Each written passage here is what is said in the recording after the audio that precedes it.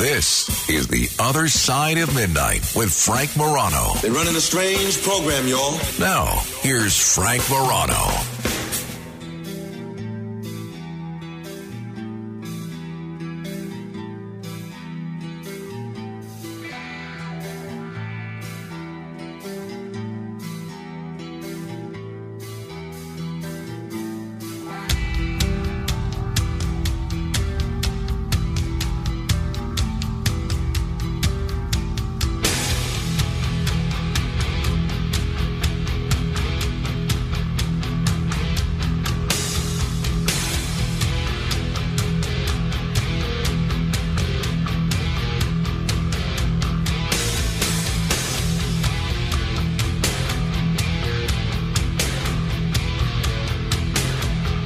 We are keeping an eye on Hurricane Idalia, which I will be calling Hurricane Idala because of my friend Arthur Idala.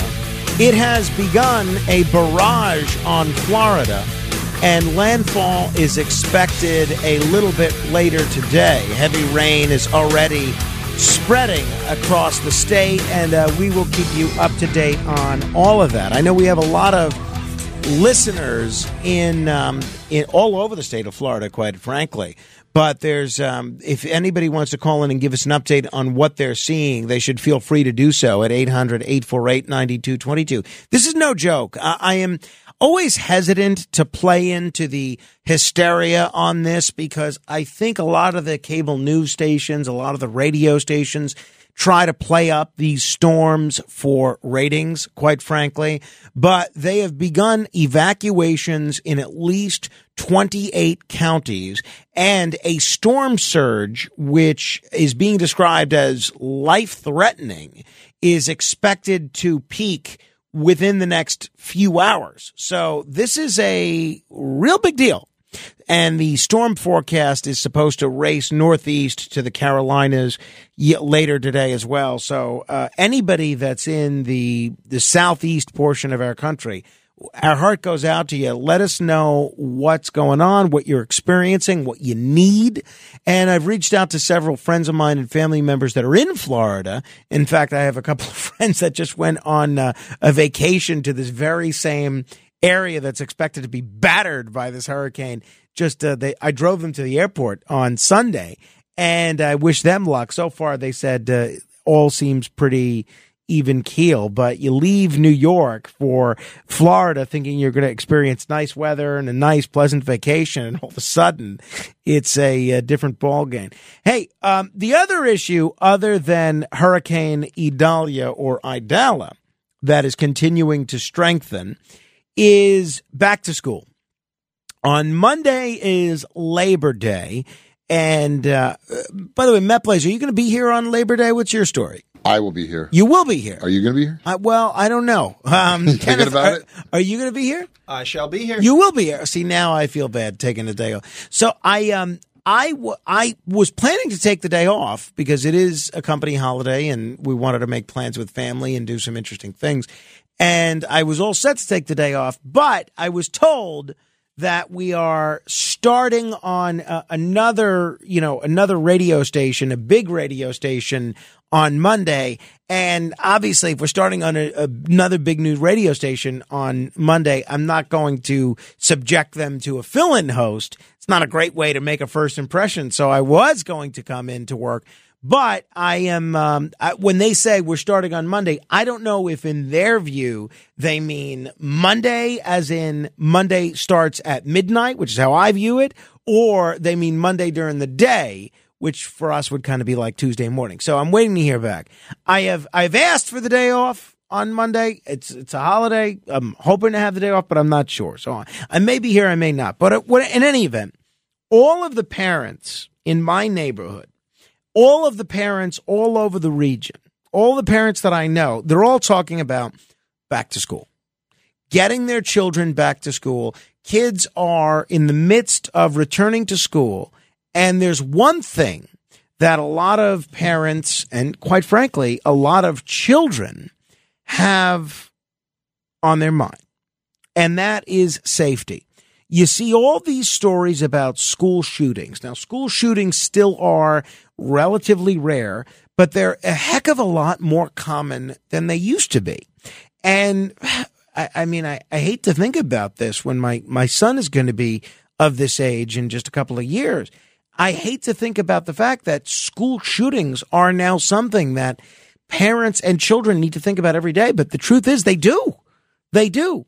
And so there are now a whole bunch of new school rules requiring see-through backpacks. And these new rules requiring see-through backpacks are rising as students return to class. More shootings on campus are making school administrators choose between letting students express themselves and taking extra steps to keep schools safe. At least 27 school districts in the past 18 months have started restricting school backpacks. That's no joke. That's according to the Washington Post. There have been 221 school shootings so far this calendar year. There were 305 total last year. You know how many there were a decade ago? Think of what I just said. There were 305 total last year. How many do you think there were a decade ago? Now, remember, a decade ago, it's not like we're living in the land of Leave It to Beaver, Father Knows Best, bucolic Schoolhouse Rocks era. 10 years ago, that was 2013. That was post-Columbine. That was post a lot of these, Jonesboro, after a lot of these school shootings. How many school shootings do you think there were a decade ago? 34. Last year, there were 305. So what are schools doing? Some schools started giving out clear backpacks in the aftermath of a shooting in the mid-2000s, and now many districts are instituting it as an umbrella policy. And these policies span the country, and they vary widely. In Newport News, Virginia, where a 6-year-old shot his teacher last year, clear backpacks were part of several district-wide changes. Many Texas schools made changes after the Uvalde shooting. And in Flint, Michigan, what they've done, I'm not sure how this is going to work, but in Flint, Michigan, they have banned backpacks altogether. So what I'd like to ask you is, does this make sense? Should schools be instituting clear backpacks or banning backpacks entirely? Here are some parents in Clark County in Nevada talking about this new protocol and this new push to implement clear backpacks in schools. I actually did vote for the idea of clear backpacks just because of the gun threat that was going on last year. The teachers and the staff can see what's in their backpacks for the kids. Clear backpacks. What do you think? Is this an overreaction? Is this unnecessary? Or is this common sense? You know, I was trying to think of this, and honestly, I don't, and I'm all for civil liberties. I'm all for privacy rights. Privacy rights are different when it comes to children. If you're a 6-year-old, a 7-year-old, it's a different ballgame. That being said, I still think, if you're a child, you should be afforded some right of dignity and self-expression and things of that nature. But I'm not sure how I understand. I'm not sure if I understand how a clear backpack would hinder privacy. I mean, you're there to go to school. You shouldn't be carrying contraband, whether that's a weapon, whether that's drugs, or whether that's somebody else. So I'm a guy that always likes to see all sides of the issue, and I always tend to fall on the side of civil liberties. But honestly, what is the case to be made against clear backpacks? Am I missing something? I realize that school shootings are relatively rare. That's all well and good until there's a school shooting at your child's school. Why wouldn't you want clear backpacks? So unless somebody can convince me otherwise, I am all for every school district implementing clear backpacks. What do you think? 800-848-9222. That's 800-848-9222. Children of certain parents were voicing their opinion on the idea of clear backpacks. But it's just that everyone keeps looking inside of it. And then, like, you see all this. I think that it was a loss of privacy towards the students. It was a loss of money towards the parents because clear backpacks are average around $35. Well, I can't imagine, maybe that's true. Are clear backpacks specifically a lot more expensive than non-clear backpacks? Okay, maybe that's the thing. Jacqueline Sheldcroud with the Rockefeller Institute says there isn't evidence that clear backpacks really make much of a difference. This is what she said.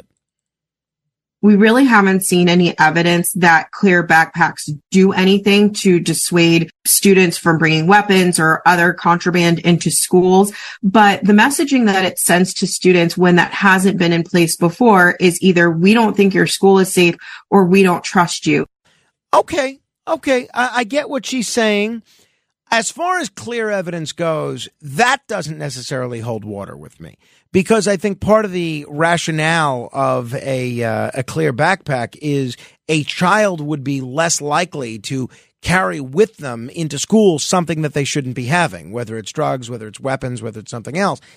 As far as what she's saying about that message that's being sent to children, that either your school's not safe or we don't trust you, don't we send the message, we don't trust you, to children all the time?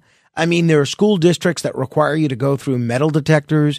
There's all sorts of aspects of the school day that require parental supervision. You can't go on a school trip without a permission slip. There's all sorts of aspects of the scholastic life of a student that involves, parents and the school district basically giving the impression of, we don't trust you. Now, when they say the message it's sending is your school's not safe, I get that. The reality is every school is safe until it isn't. Okay? Every school is safe until it's one of the 305 schools that's experiencing a school shooting. So if it makes a child less likely to carry a gun or a knife or drugs to school, to me, it's a no-brainer. And again, I'm a champion of civil liberties, and a champion of privacy rights, including for children. But I'm not sure that I think the arguments against clear backpacks make a whole lot of sense to me. Tell me if I'm wrong. 800-848-9222. I wouldn't mind it at all, my child taking a clear backpack to school. You know what you're supposed to have in your backpack? Books, notepads, pens, pencils, maybe a calculator. Why do you need something that's not clear? I think a clear backpack makes a lot of sense. What say you? 800-848-9222, 800-848-9222. Anybody, by the way, that is against the idea of clear backpacks, I especially want to hear from you, and we will put you to the front of the list, front of the line. Let me first begin with Lisa in Brooklyn. Hello, Lisa. Hi, how are you? Besides clear backpacks, I believe in metal detectors, I believe in retired police officers, and all doors must be locked. That's what I believe in. I went to school, and I'm almost 60, with metal detectors because there was one death in the school, and that was in South Shore High School in Canarsie. Because there was a riot there and someone died. And since that happened, they had metal detectors. Now the school is I think it's a charter school, but I believe in all of that. Children have to be safe. That's it. Well, what do you make of what this woman, Jacqueline Schildkraut, said, that there's no evidence that these clear backpacks make any difference? Well, if you're really looking for something, it will make a difference. But are these teachers or whoever's going to be monitoring the desk when the kids come in actually looking? They could have a gun in their pants. They could have it in their pocket. Right. We don't know. That's why I believe in metal detectors. I believe in retired police officers. As long as, I believe in cops, okay? But there are bad in everything. We have to make sure it's a good cop and a good retired cop. I believe you have to be safe, and the better security, the better our kids will be safe. That's it. All right. Well, thank you, Lisa. My view is the idea of a clear backpack in an era. Look, this is no joke. 305 school shootings in 1 year. I mean, that's a big deal. And it's going up. It's going up every year. My view is clear backpacks are almost like chicken soup. It doesn't hurt. What's the argument against it? Right? Can only help. 800-848-9222. What do you think? 800-848-9222. Especially, I'd love to hear from you if you're a parent or a grandparent or a school teacher or an administrator. Al is in Yonkers. Hello, Al. Hello, Frank. Good morning to you. Morning. You know, I think it's a good idea to clear backpacks because anything that would be a deterrent is a good idea. It's the times we live in now since post-Columbine in 1999. And even yesterday, as you know, yesterday on the news, we had a lockdown in the first day of school in a university in the state of North Carolina. Right. So I think it's a good idea. Anything that's going to be a deterrent to even maybe rattle a teenager or a school student who wants to come in with bad intentions to the school, it might make him have second thoughts, he or she. Now, look, obviously, Al, I think I agree with you. But what do you make of what this woman said from the Rockefeller Institute, which is that it sends the message, if you have these clear backpacks and a mandate for clear backpacks, it sends the message to a child that, one, your school is not safe, and two, we don't trust you. Yeah, I think the student would have to realize that, from his parents or somebody, that they have to explain.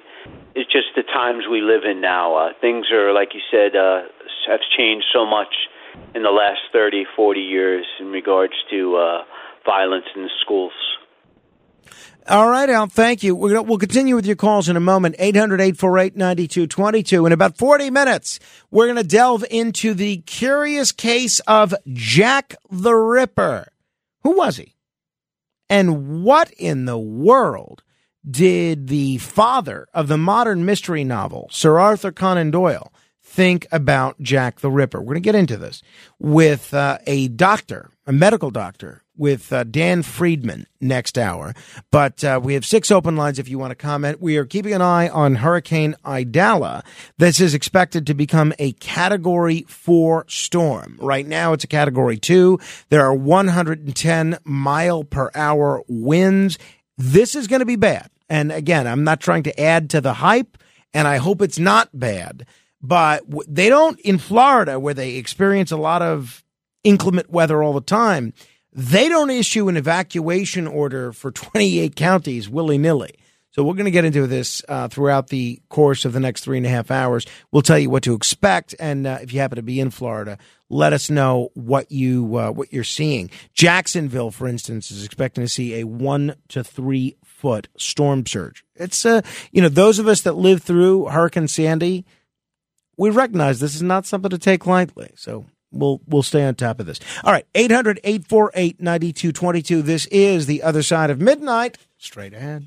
The Other Side of Midnight with Frank Morano.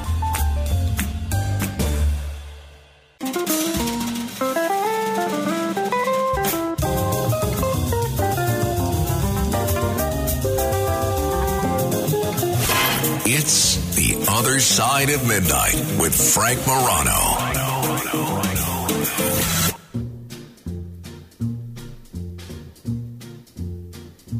Oh, the shark, babe, has such teeth, dear, and it shows them pearly white.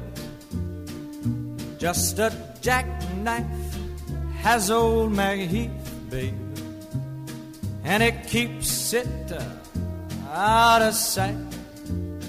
You know when that shark bites with his teeth, babe, scarlet billows start to spread. Fancy gloves, though, wears old Maggie Heath, babe, so there's never a trace of red. Now on the sidewalk, ooh, Sunday morning, lies a body just oozing. The great Bobby Darin, his proper name is Walden Robert Casoto. And for my money, one of the greatest singers who has ever lived, and one that was taken from the world far too quickly. And this song, Mac the Knife, is, if you listen to the lyrics, it's about a knife-wielding criminal of the London underworld who uses the title Mac the Knife. And it's like a Jack the Ripper type figure. Well, for a long time, we have been trying to figure out who is Jack the Ripper. A fella that has delved into this in a big way is Dr. Daniel Friedman. We're going to get into this with him in about 32 minutes. So if you're interested in the mystery of Jack the Ripper and what possibly this may have to do with, of all people, Sherlock Holmes, you are going to want to listen to this. It's going to be a very interesting discussion. At least I hope it will be. I don't know. 800-848-9222, 800-848-9222. My son has many obsessions. He likes to press doorbells. He says when we're walking around, he'll go, sometimes it's a stranger's house. Hopefully it's a friend or a family member. He'll say, button, and he'll want to press the doorbell. He likes it when we go into a room and the lights are on. We were at my Aunt Camille's yesterday. I forgot to bring in the egg salad. I'll bring it in tomorrow. She did make a fresh batch of egg salad. Thank you, Aunt Camille. And we were at my Aunt Camille's house yesterday. And he goes in room after room, and he looks up and points, and he says, "Oh, no!" And my Aunt Camille, do you think something's wrong? And she says, "Why is he saying, oh, no?"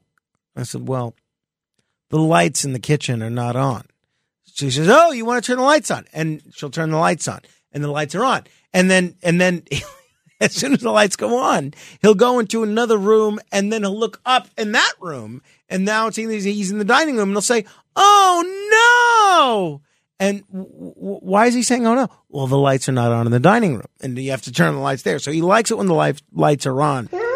However, there is one obsession that my 21-month-old Carmine has over all else, and that is ceiling fans.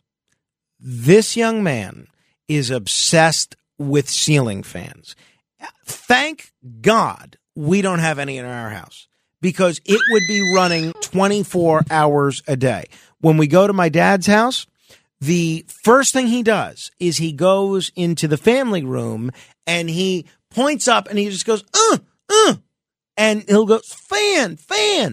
And they have to turn the ceiling fan on. As soon as they turn the ceiling fan on, he runs upstairs and he checks all of the rooms to make sure the ceiling fans are on. I'm not joking. It is an obsession. When we go to, we run around outside a lot. Our neighbor has ceiling fans on her porch. When she's not home, he flips out because the ceiling fans on her porch are not on. If she is home, he makes her turn them on.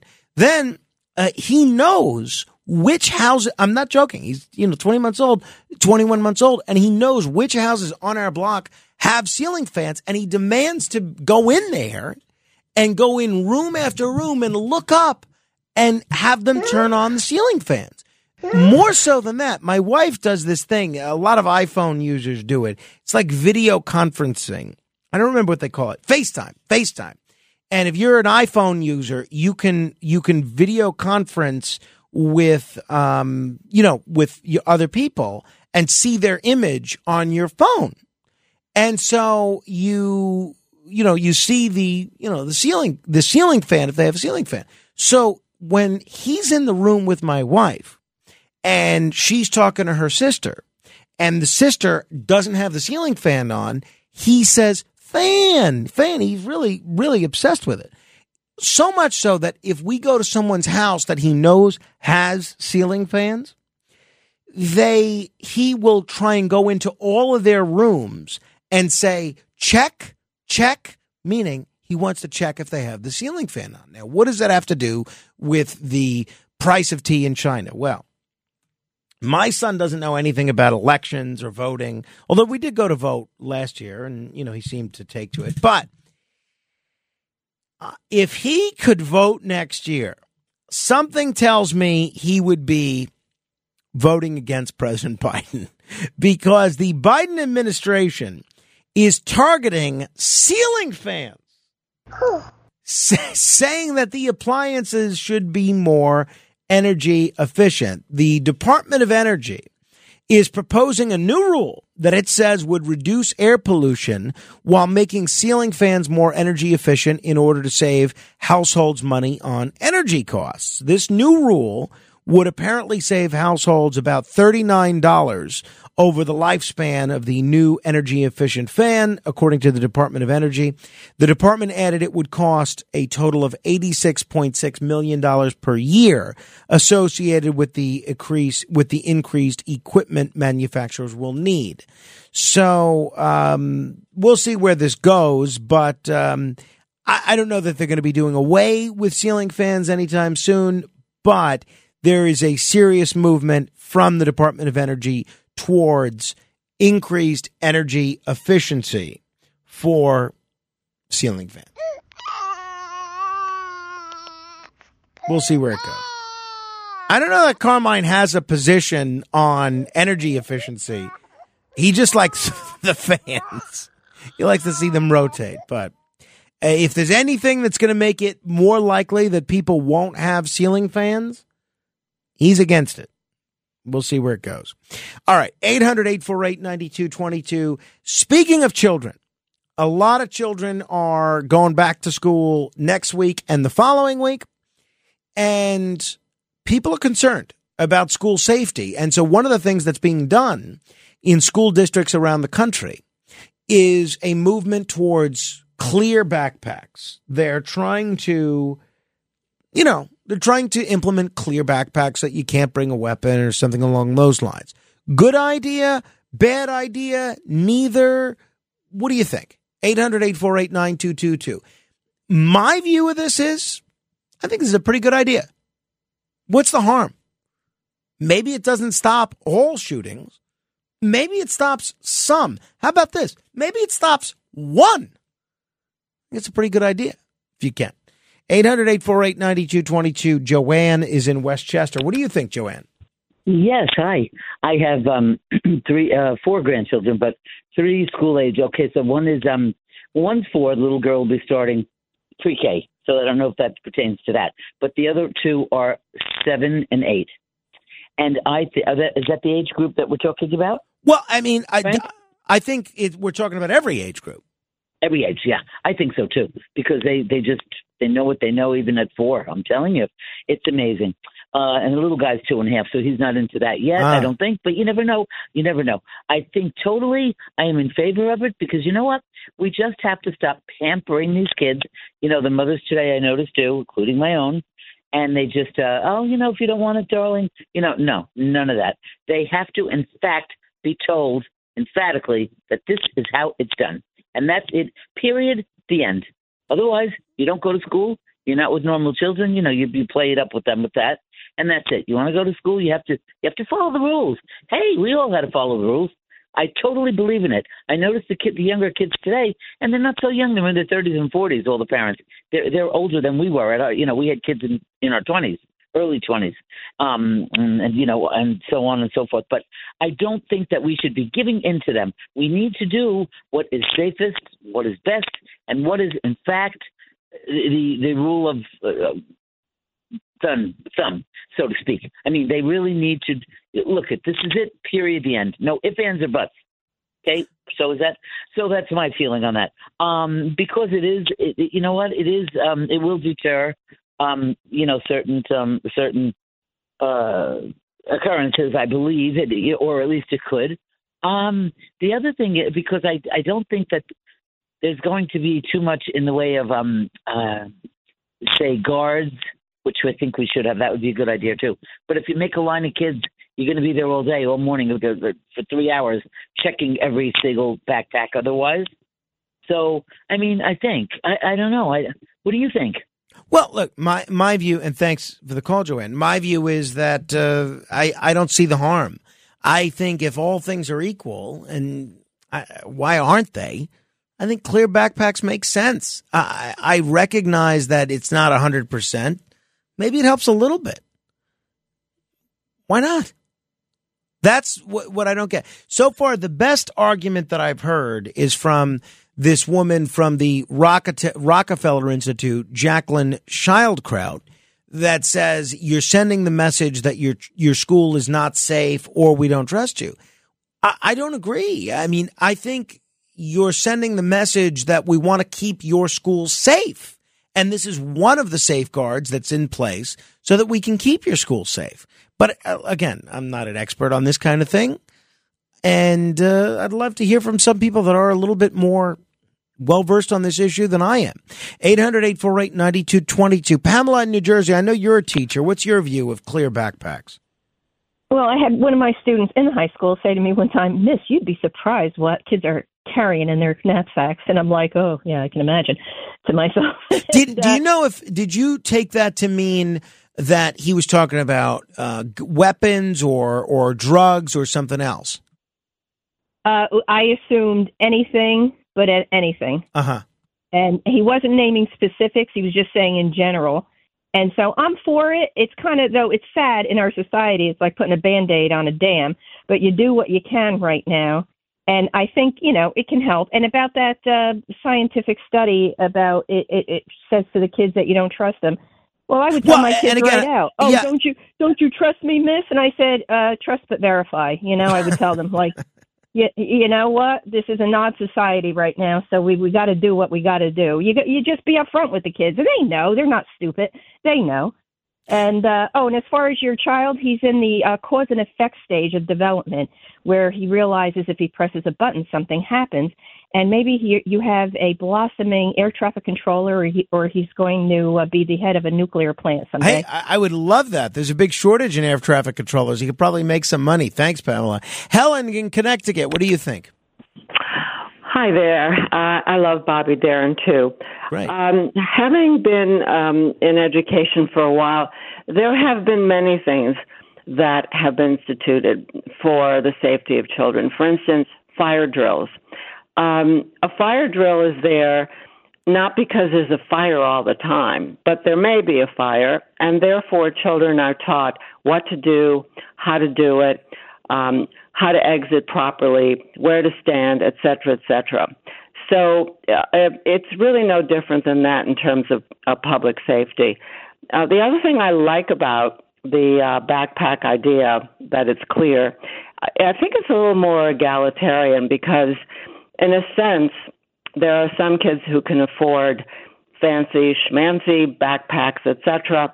This way it's more like a uniform. And it's a bit more of an equalizer. And the other thing is a question of neatness. I know it's kind of bizarre, but in a way, it may help certain children realize that how you pack a backpack, what's in the backpack, et cetera, how does it show? It will create somewhat of an image of what it is that you're carrying. So for those reasons, I think for public safety and so forth, it is really not a bad idea. And I think Carmine is heading towards being a definite electrical engineer. He's got engineer in his blood. I'd love that. That would be great. Very great call, Helen. Thanks. Neil on Staten Island. Hello, Neil.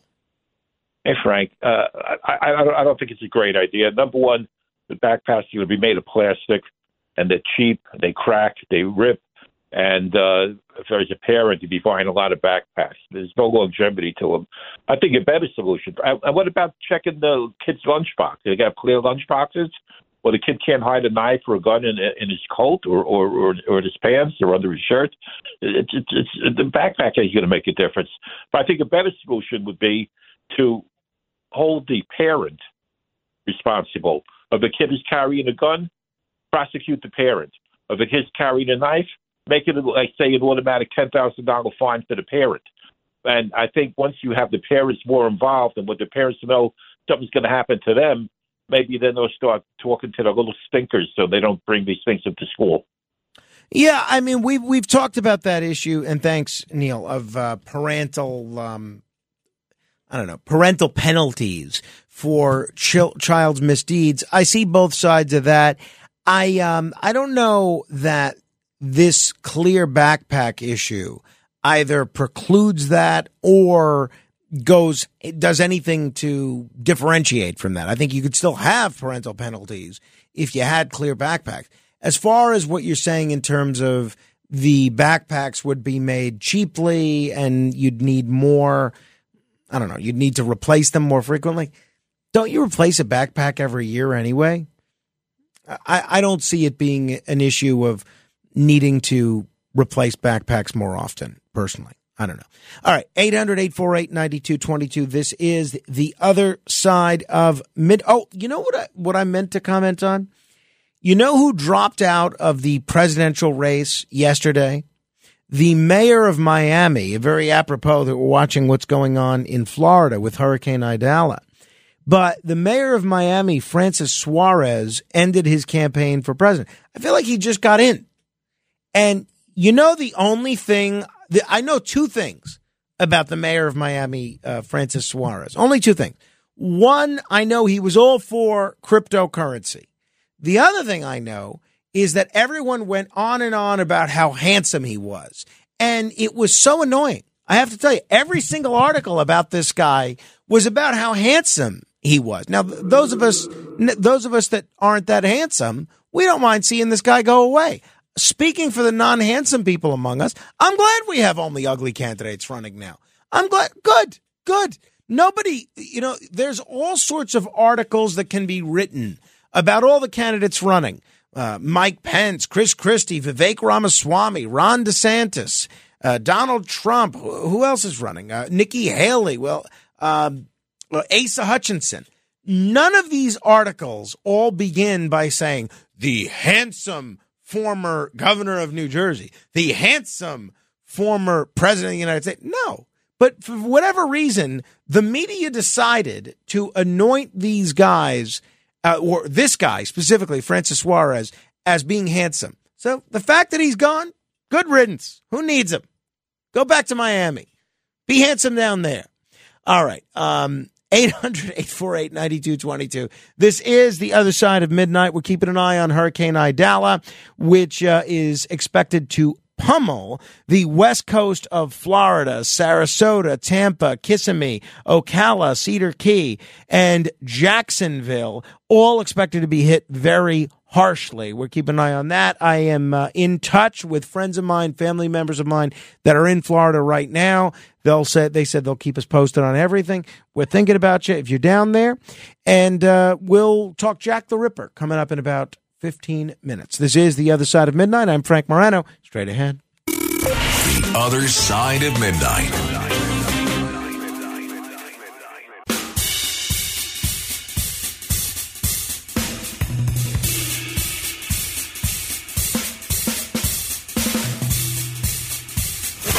It's The Other Side of Midnight with Frank Morano.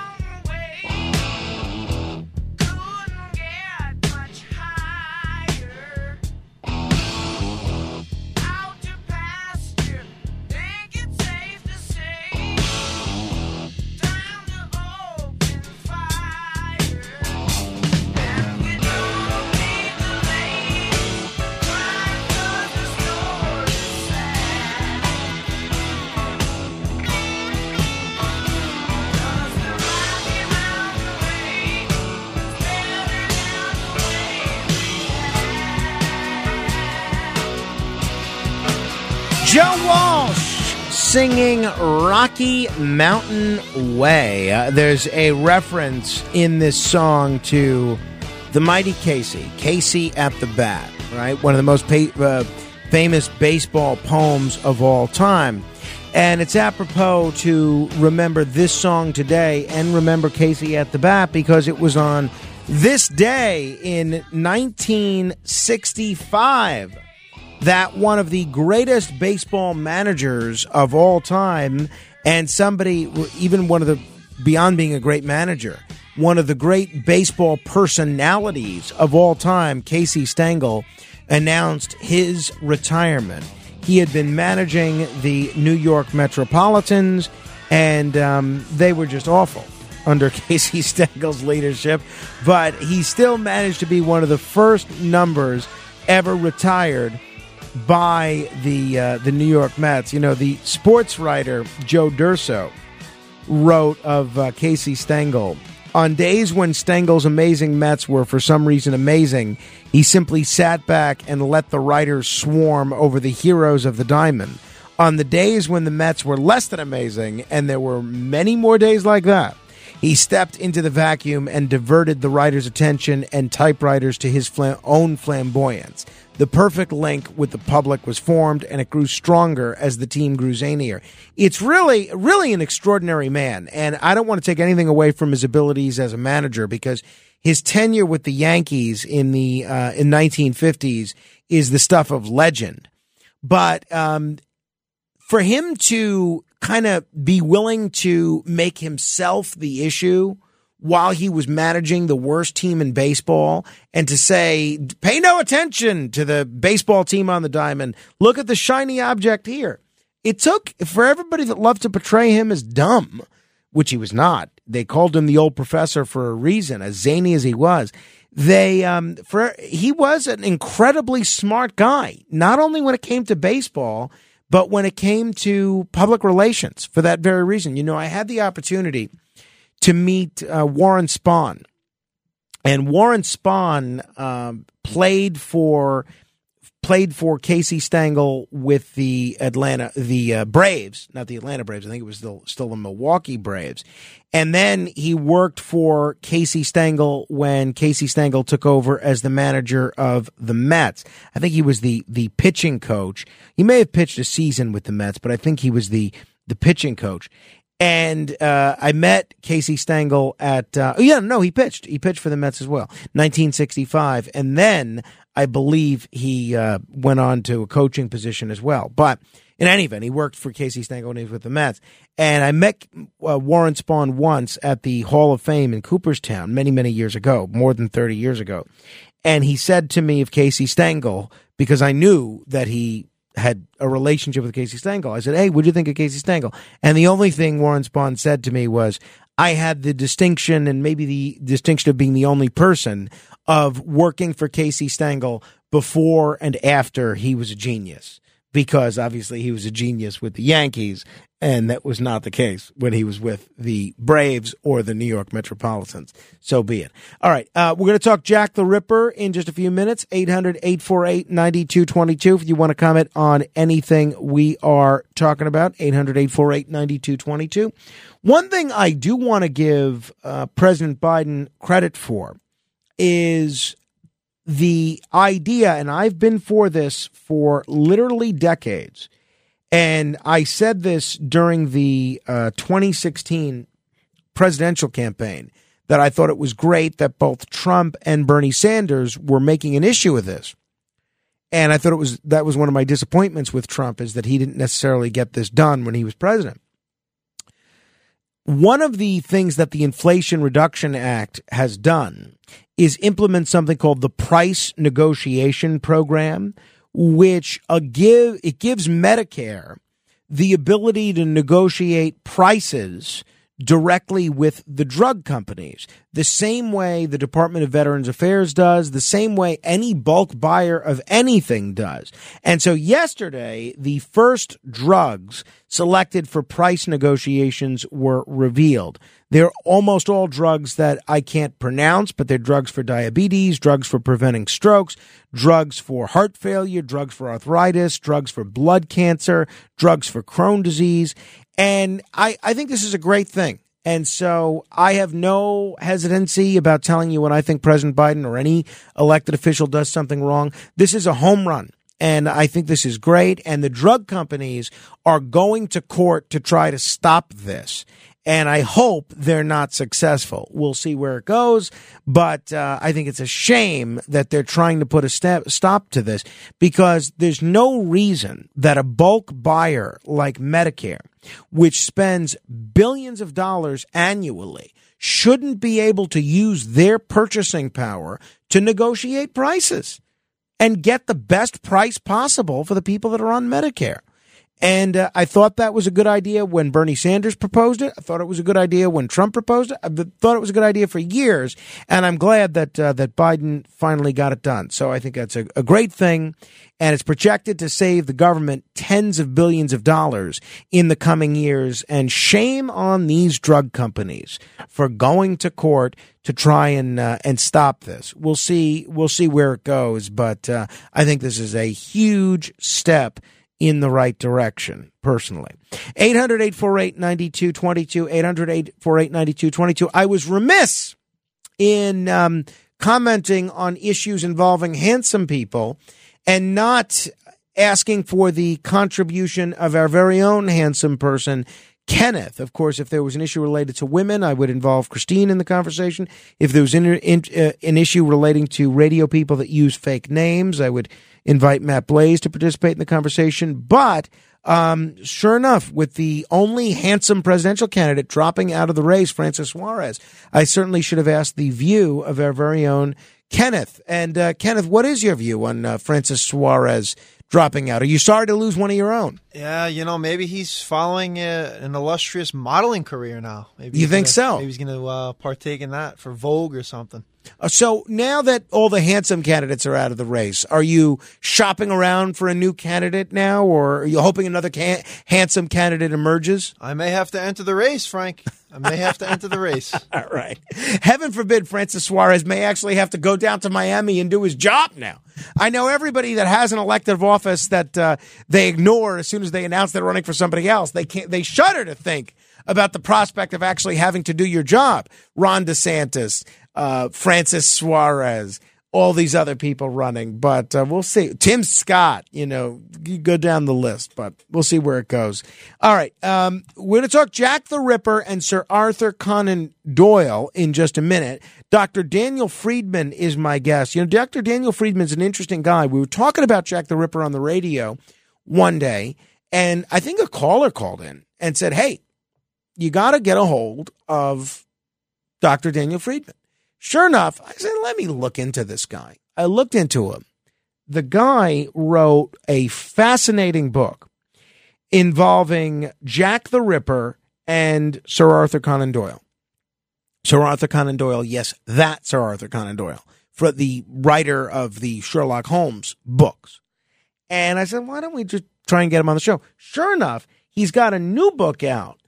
Following up on the success of his previous book. It's called Doyle's World, Lost and Found, The Unknown Histories of Sherlock Holmes and Sir Arthur Conan Doyle. He wrote it with his father, I believe. And so we're going to talk about Jack the Ripper. Who was he? Why have we not been able to solve this mystery in over a century? And what in the world does Sir Arthur Conan Doyle have to do with it? If you have questions about either Jack the Ripper or Sir Arthur Conan Doyle, we will take them over the course of the next hour. 800-848-9222, 800-848-9222. This is The Other Side of Midnight, and in the words of the great Bob Barker, help control the pet population and get your dog or cat spayed or neutered.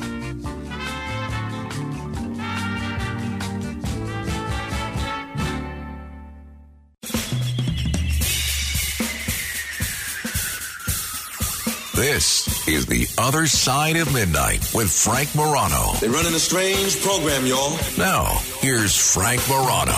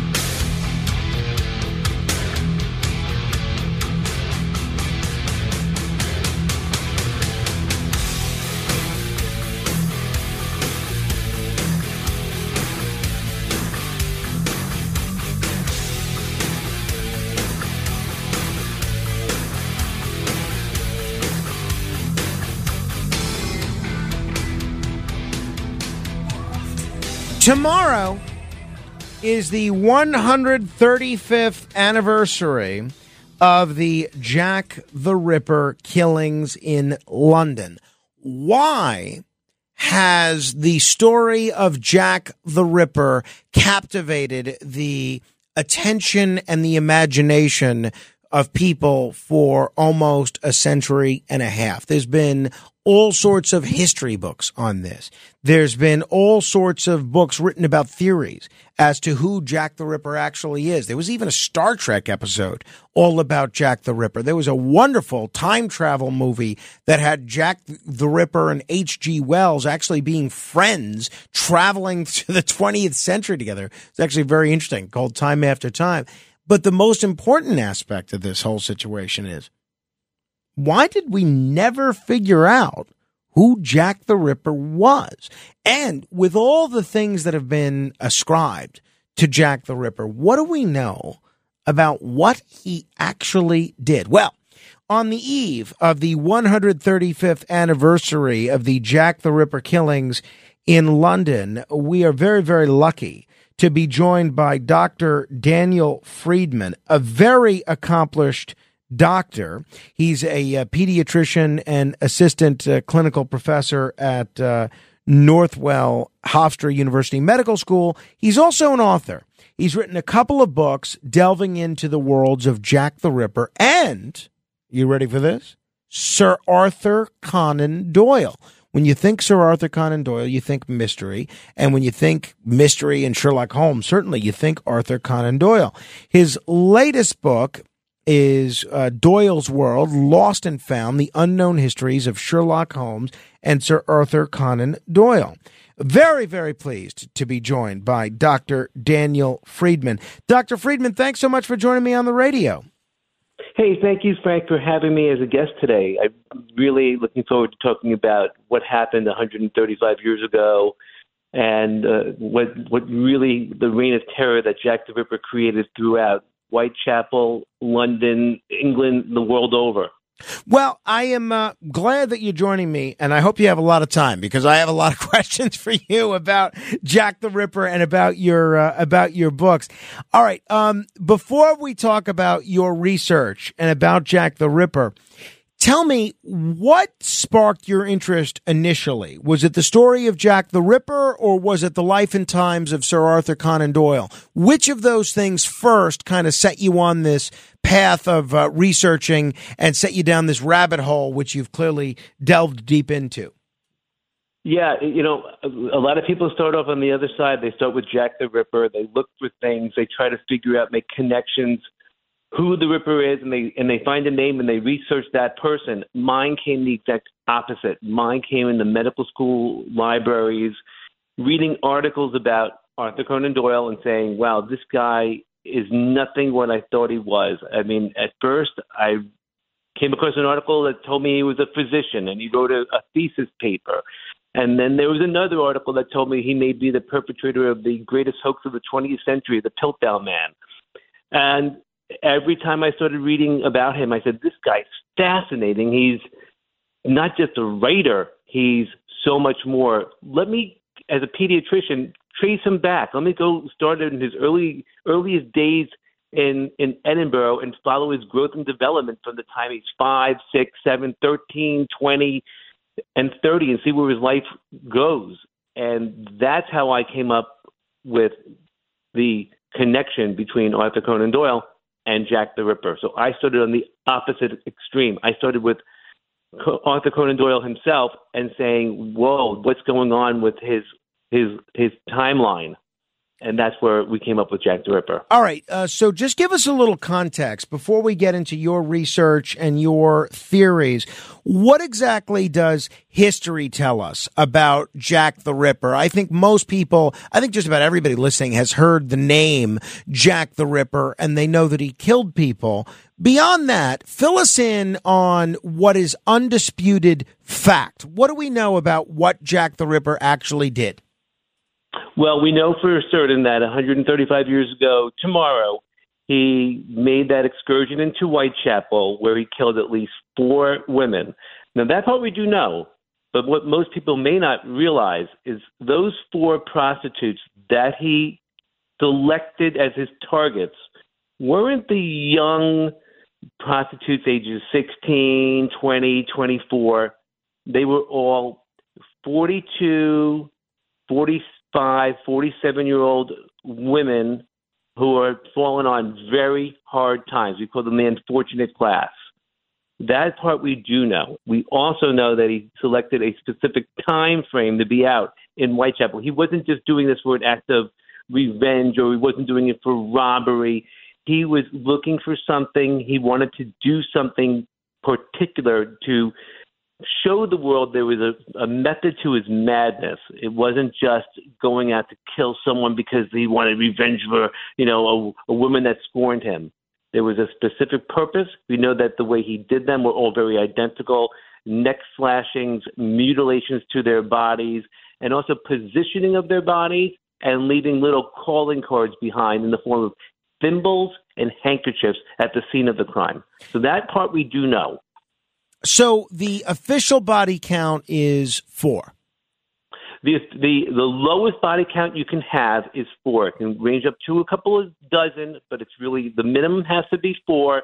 But they call the canonical 5. They say there were 5 killings, although a lot of Jack the Ripper experts say that 5 is not correct. The 5th one was just a copycat, and it's just those first 4. It is interesting. We've been spending a lot of time looking at the Long Island serial killer and the Gilgo Beach killings, and it looks like the Long Island serial killer might be guilty of as many as 10 slayings. He's already been connected to 4. Why? So the point is there have been a lot of other killers over the years that have killed many more than 4 people, and we're not talking about them 135 years later. What is it about the Jack the Ripper case and the Jack the Ripper killings that has so endured in the public consciousness? Why are we still talking about Jack the Ripper 135 years later? That's the thing. This is like really the first shockwave that really hit London, with the police being completely baffled. You have the entire. This is a Go Beach, Fire Island area, Long Beach area, small, not really that populated. You can get away. You can put someone on the beach. No one's going to see you at 12 in the morning. This was the biggest city in the world back in 1888. London was the biggest populated city in the world. There was nothing bigger, and Whitechapel was this. Very active. At midnight, the streets weren't empty. People were just getting back from their jobs. There were social events happening. People were getting ready to go to work at 2 a.m.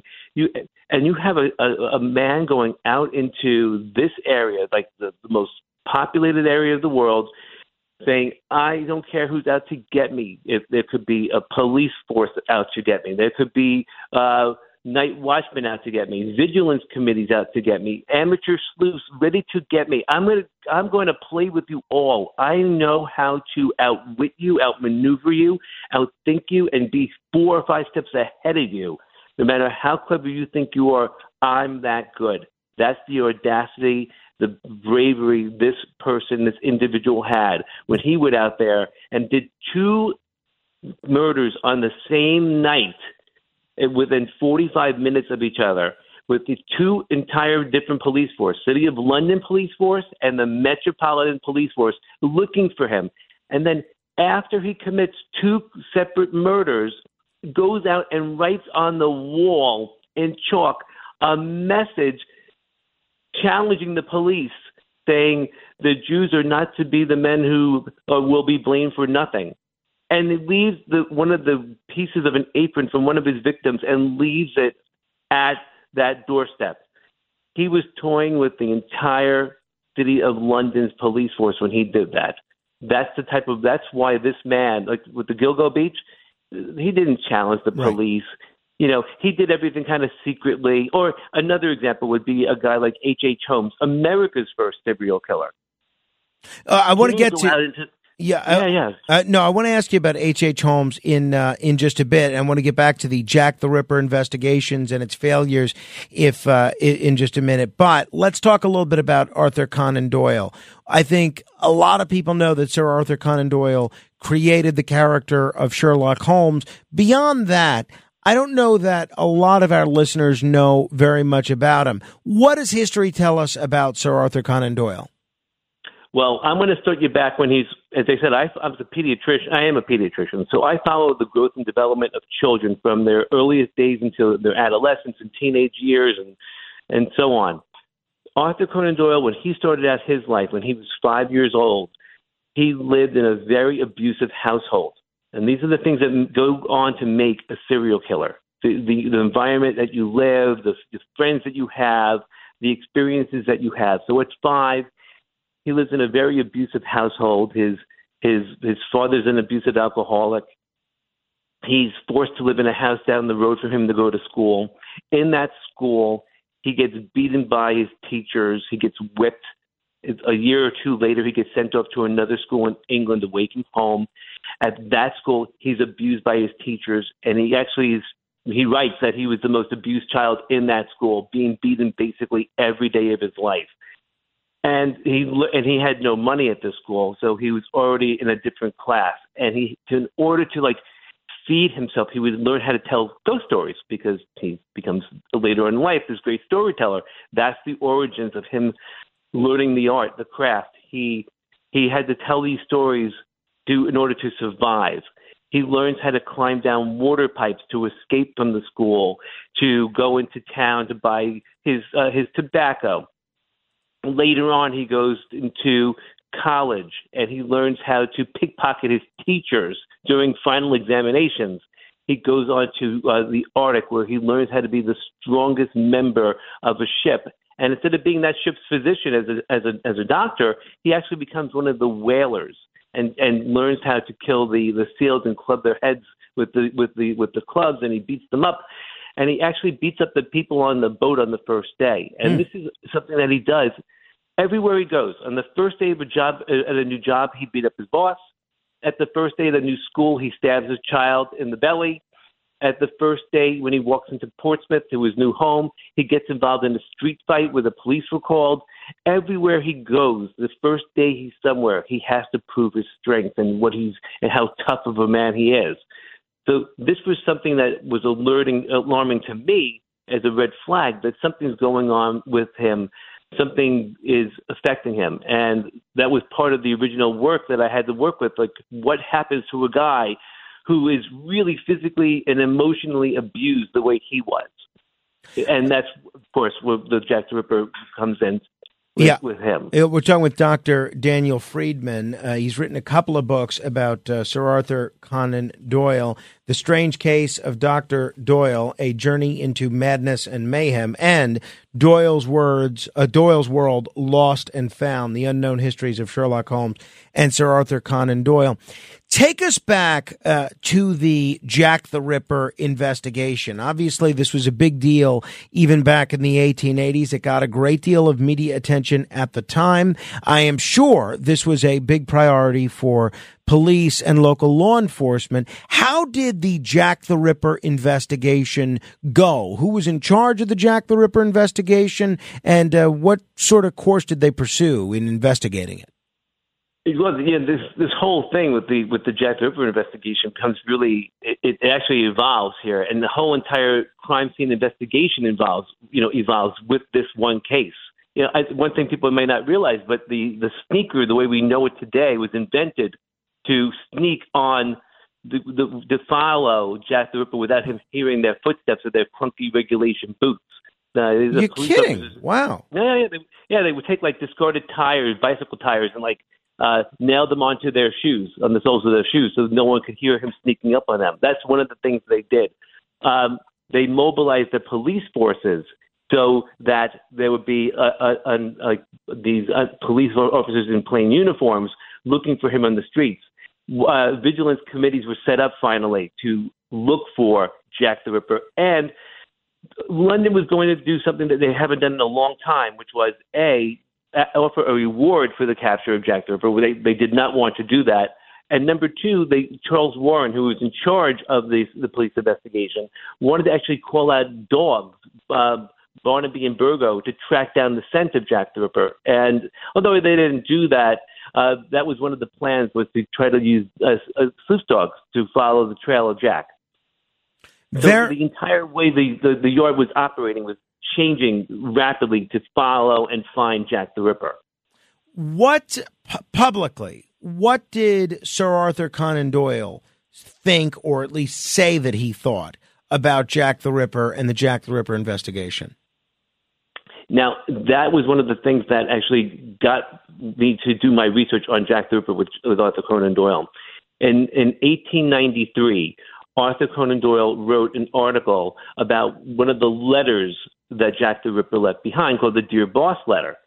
And in that letter, he stated that Jack the Ripper was probably a midwife.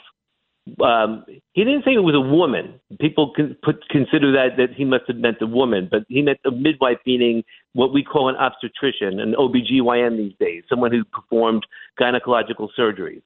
So I think that was, that's what he really meant. People think he meant a woman, like Jane the Ripper, but it's not true, or Jill the Ripper. He also said that the Ripper was probably someone who knew Americanisms, who understood the language of America, which, of course, Sir Arthur Conan Doyle did. One of his first stories, The American Tale, was written with American vernacular. So he was an expert on that type of wording, of using Americanisms. He also thought that the Ripper was used a special type of paper, high-quality paper, which is one of the theories. Another writer went after, Patricia Cromwell. She was also looking for this Peary paper connection. Now, because one of the letters left behind were using this high-quality artist-grade paper, and, of course, there was a picture done by Walter Sickert in the 1910s called What Shall We Do to Pay the Rent? And it looked like it was the fifth murder scene, which, it's basically taking this picture looks like a murder scene from Jack the Ripper. Let's go back. Who drew the picture? It's Walter Sickert. Therefore, he must be the murderer. But again, that's basically going backwards and making things fit, not going forward saying, here's Walter Sickert. What did he do in his life? How did he get to here? But interestingly enough, Arthur Conan Doyle was a student of William Rutherford. This William Rutherford was the model for Professor Challenger in The Lost World. And that teacher, in his own textbook, William Rutherford, and this is Doyle's teacher, stated that all of his students have to use the high-quality artist-grade paper made by Peary and Company, the same paper the Ripper used out of Aberdeen, Scotland. So we know that Doyle, by having had him as his professor and working as a vivisectionist in his lab, in this professor's lab, cutting open dogs' windpipes, then opening up their abdomens and cannulating their livers, which is what the Ripper also did on murder number 4, we know that Doyle had to have had that paper access at the same time. Wow. All right. We're talking with Dr. Daniel Friedman, and we're talking about Jack the Ripper and Arthur Conan Doyle. If you have questions, you can give us a call, 1-800-848-9222. That's 800-848-9222. When we come back, now keep in mind the period of time that we're talking about here. The Jack the Ripper killings took place between 1888 and 1891. Arthur Conan Doyle was born in 1859, would have been about 28, 29 years old, about 30 years old when these Jack the Ripper killings took place. When we come back, I'm going to ask Daniel Friedman, and this is dealt with a little bit in his books. I'm going to ask Daniel Friedman if, and this may sound crazy to some people, but I'm going to ask the question, if there's a possibility that Arthur Conan Doyle was actually Jack the Ripper. We'll explore it in just a minute. 800-848-9222. My guest is Dr. Daniel Friedman. Straight ahead. The Other Side of Midnight with Frank Morano.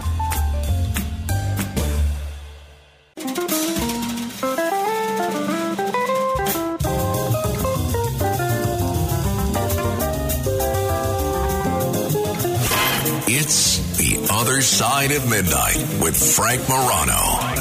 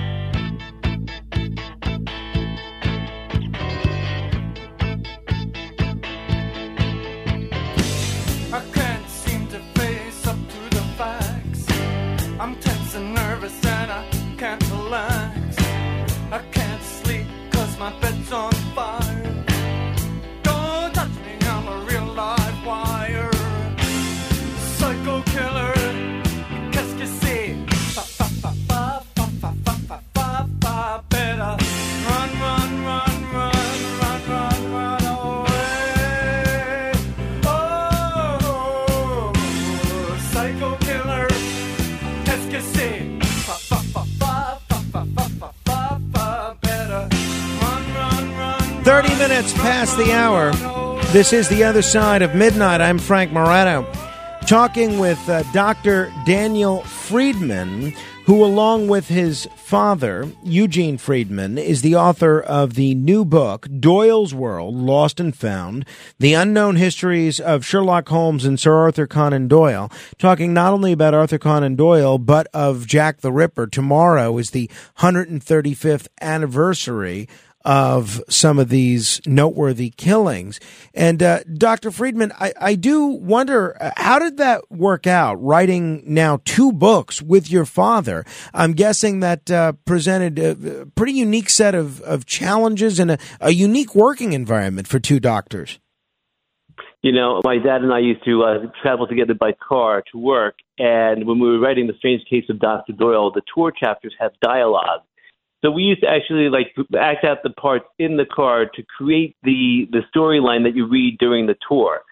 It was really one of those good pleasures with my dad speaking, "Oh, I would like to do this, Veronica." And we would go back and it's like, "This is a good line. We should put this one in there."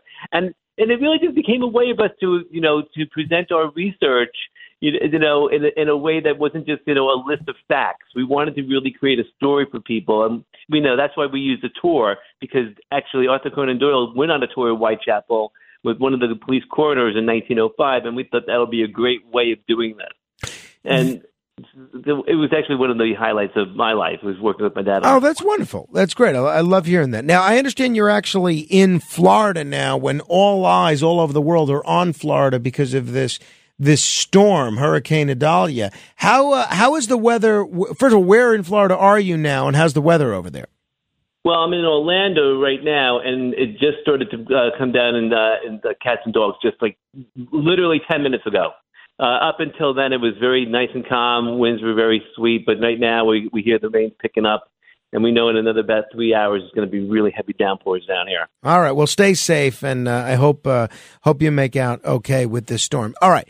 You describe in your book The Strange Case of Dr. Doyle in talking about Arthur Conan Doyle, who I think most of us knew as a mystery writer and the father of Sherlock Holmes, I think, at least I'll be honest, I did not realize that he was a medical doctor, but sure enough, in reading your book, I learned that he was.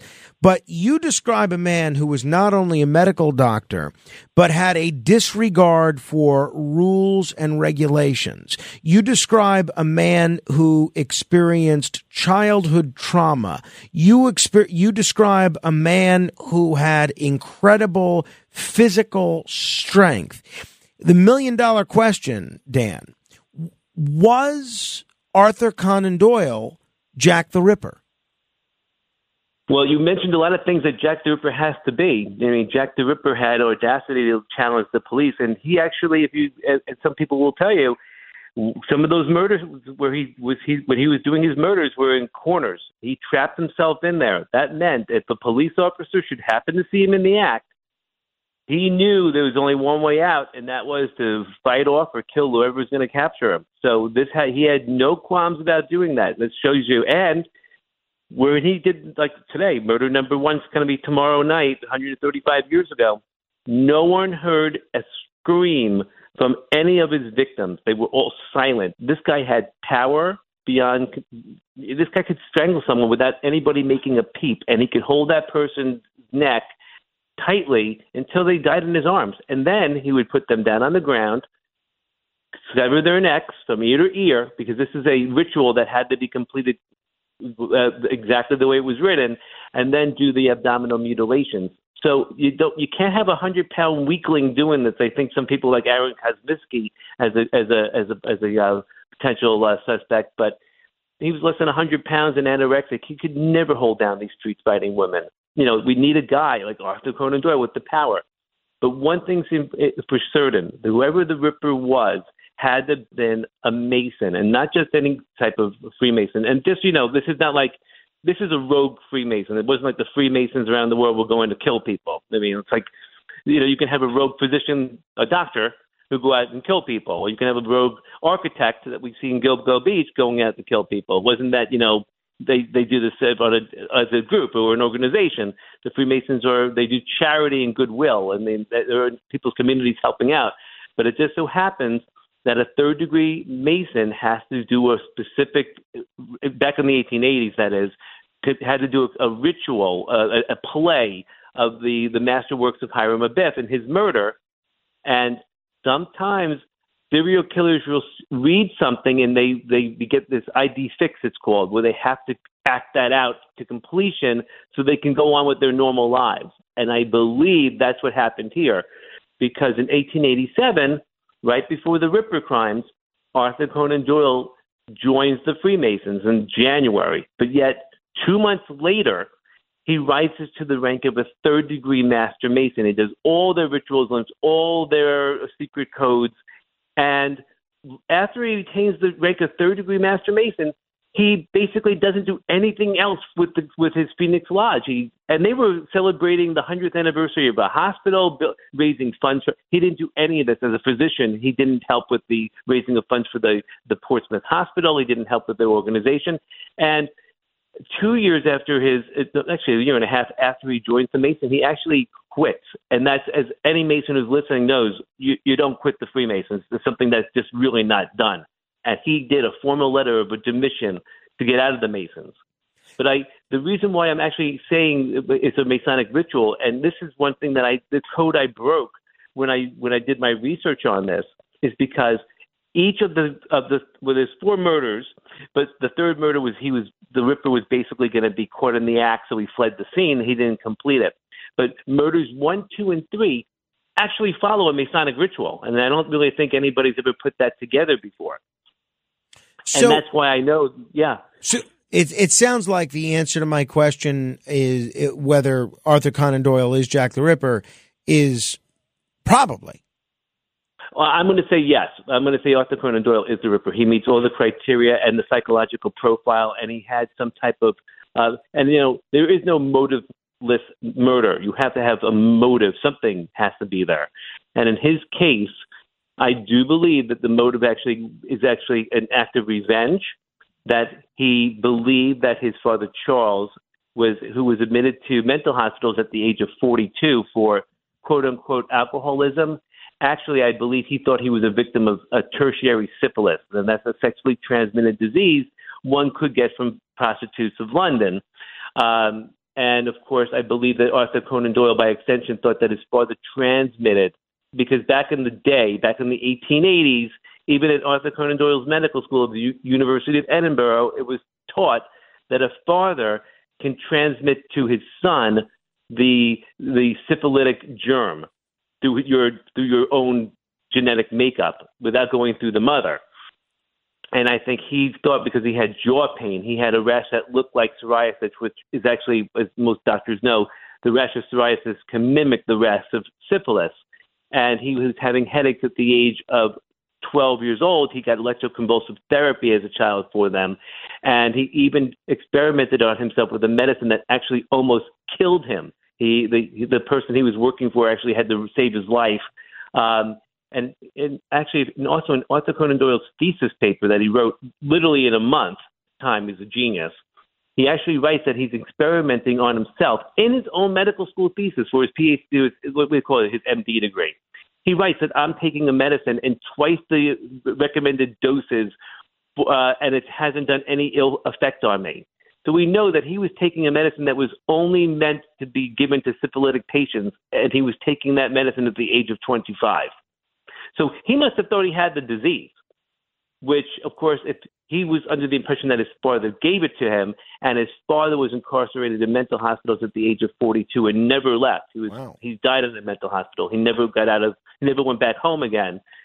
The age 42 is going to strike you, and that is why all the victims you see of the Ripper killings, all those 4 prostitutes, were between those ages of the older 42 to 47-year-old women. They weren't 16 or 17 or 18. I mean, you get a picture. If you're a serial killer, you're looking to go kill prostitutes in the East End, you're not going to look for the 45-year-old girl or 47. You're going to look for a 20-year-old. It doesn't make any sense. And there was no sexual assault on any of these victims. They were just, every one of them had a surgical procedure done on them.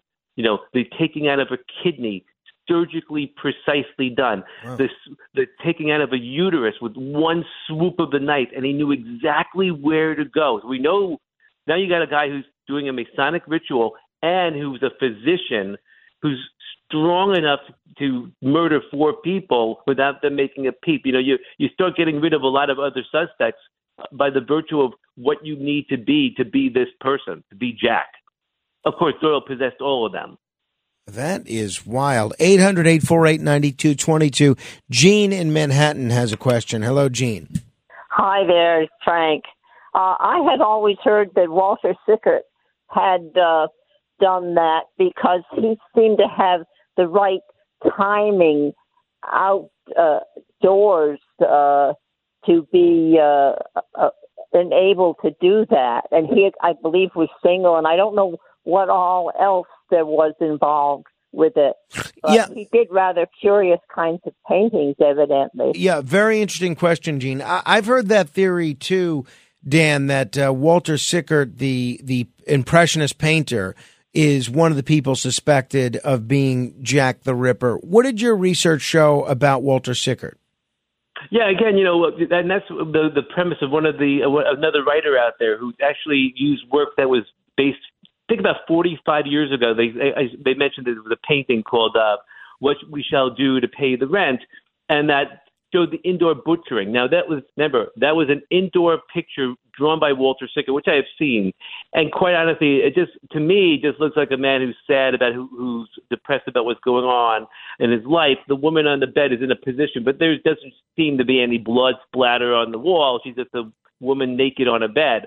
But then again, the other connection with Walter Sickert was about the paper, that period paper we mentioned. The problem is that you also have to have the physical strength to, and that picture was done in in 1910, maybe in that range. It was the townhouse, the Camden paintings. So it's years later than the Ripper crimes were done. It's 25 years later. But you have to be a third-degree master mason, and you have to possess the physical power to subdue 4 women. And you also have to have medical, There was no unnecessary cuts done by the Ripper. The Ripper was trained surgically, that is for sure. As I was mentioning, one sweep of the knife with the uterus, he knew how to take out a kidney. It wasn't done by a slaughter guy because they would never have known how to do these procedures. As a matter of fact, on one of the murders, when you do a slashing, you kind of go up and down with the knife, but the Ripper did not. He actually started at the xiphoid process of the chest and went down and avoided the belly button, the navel, with the knife and went around it. That's a surgical procedure that doctors do in the OR even today. So Sickert as a candidate, basically it was, as I said, they went from back to front. They said, we have a picture drawn by Walter Sickert. Let's go see if he could be the Ripper. They didn't connect all the dots here. They didn't get all the things that he has to be. And again, my connections too, as I mentioned, I needed to make sure that Doyle too, because I didn't want to have an empty theory that Doyle had, used the paper too because, his father was an artist. I had to make sure that Doyle really had artist-grade Peary paper. And in his Professor Rutherford's textbook on page 9 of pathology, it states, I need all my students, and Doyle was his vivisectionist in his secret lab. He was that man's lab assistant, must use Peary paper, the quality of paper that the other book is mentioning that Walter Sickert would have had too. So the same way I went forward to find this information, other people have gone backward to see if he's had it too. But I don't think Walter Sickert had the power or the knowledge or strength or the physical torment that Doyle had to be a guy going out of the streets at 1 in the morning, 2 in the morning, and killing people. He doesn't meet that psychological profile. Interesting. What about some of the alternative theories to your own about the identity of Jack the Ripper? I've heard everything from Prince Albert Victor to the attorney Montague John Druitt, who, after he died, the killing stopped right away, to a number of other people. Do you lend any credence to the possibility that it may have been someone else? Well, I will tell you right now, I'm not going to lie to you. When I first started this book, when I first started researching Jack the Ripper, I had to actually get rid of my first notion, which was I actually thought it was William Gull, the Queen's Royal Physician. I saw a movie when I was a kid. I think with Michael Caine still was starring as the Queen's Physician, William Gull. But then I said, let me go see. Maybe he's it because they had the movie. It's possible. It makes sense. Maybe it was the prince. Maybe it was but then I said no. He was over in Scotland at Balmoral Castle, so it can't be the prince. He wasn't around. He was entertaining dignitaries from around the world at the time. And then William Gull, when I looked up his information at age 71, which he would have been at the time of the murders, he already suffered a stroke, a debilitating stroke of his right dominant side. So he had a paralyzed right arm in 1887. The murders happened in 1888.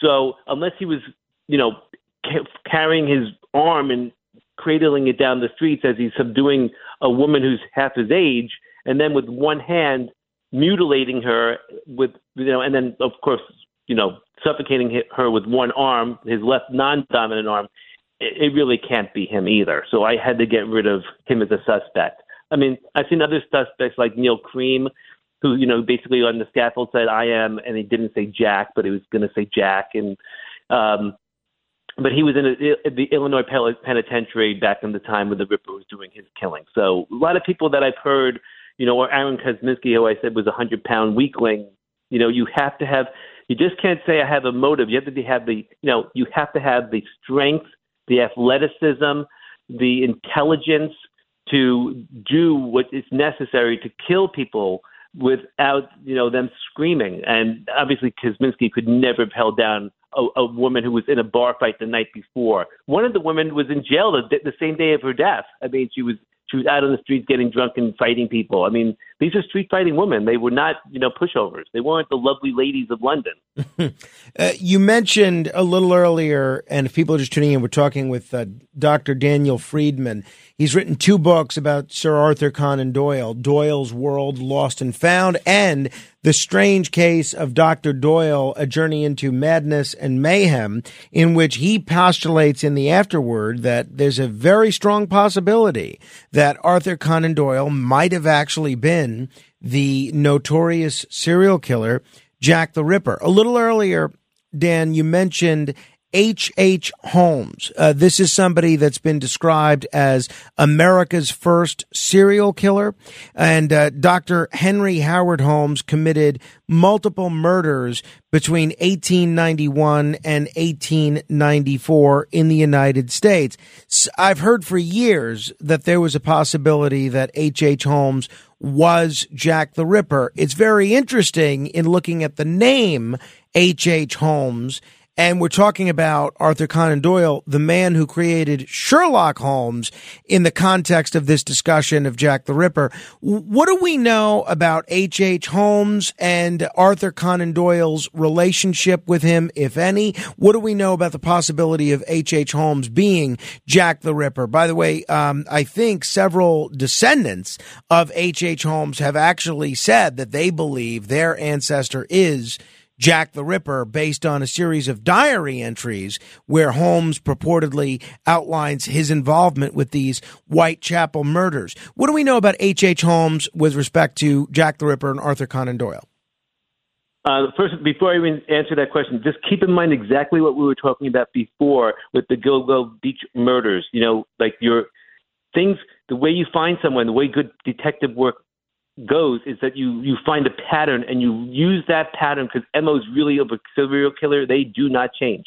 Now, H.H. Holmes was a serial killer, that's no doubt, but he wasn't the Ripper. You know, his modus operandi of doing things was completely different than Jack the Ripper's. You know, Holmes wanted to do his evil deeds for financial gain, and it wasn't for revenge. You know, he killed people by, locking them in airtight vaults. I don't know if you heard this, or he poisoned them with gas, or he tortured them or burned them alive. This man loved to hear the screams of his victims. He loved to hear the screams. That's the thing. He loved to hear screams. He also would also chop up their body parts and sell them to he'd sell their body parts to medical schools. He didn't just take them home and not do anything with them. He would sell them to medical schools, just like who was it? Birkenhair from Edinburgh did the same thing.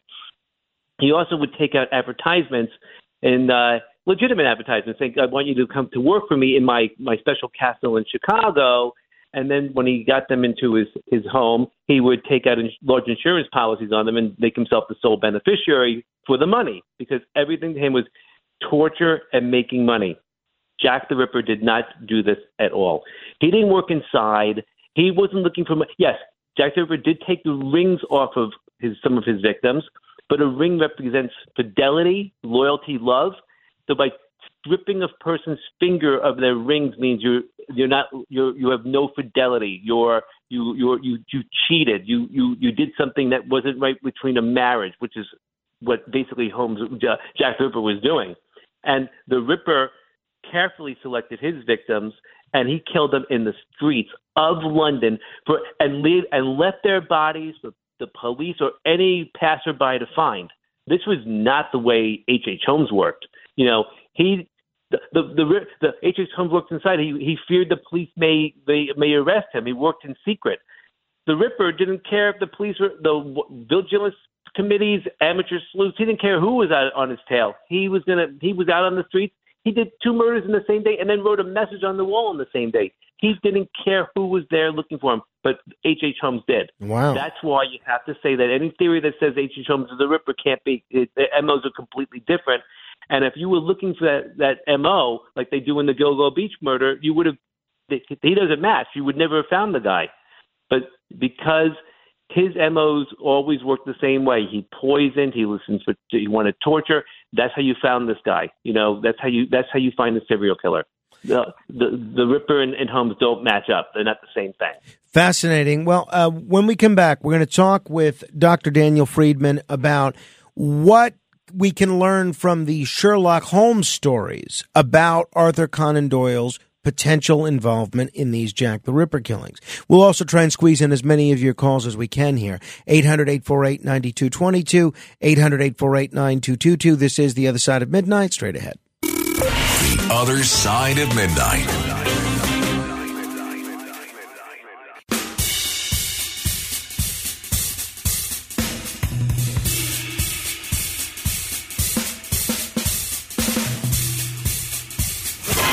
It's The Other Side of Midnight with Frank Morano.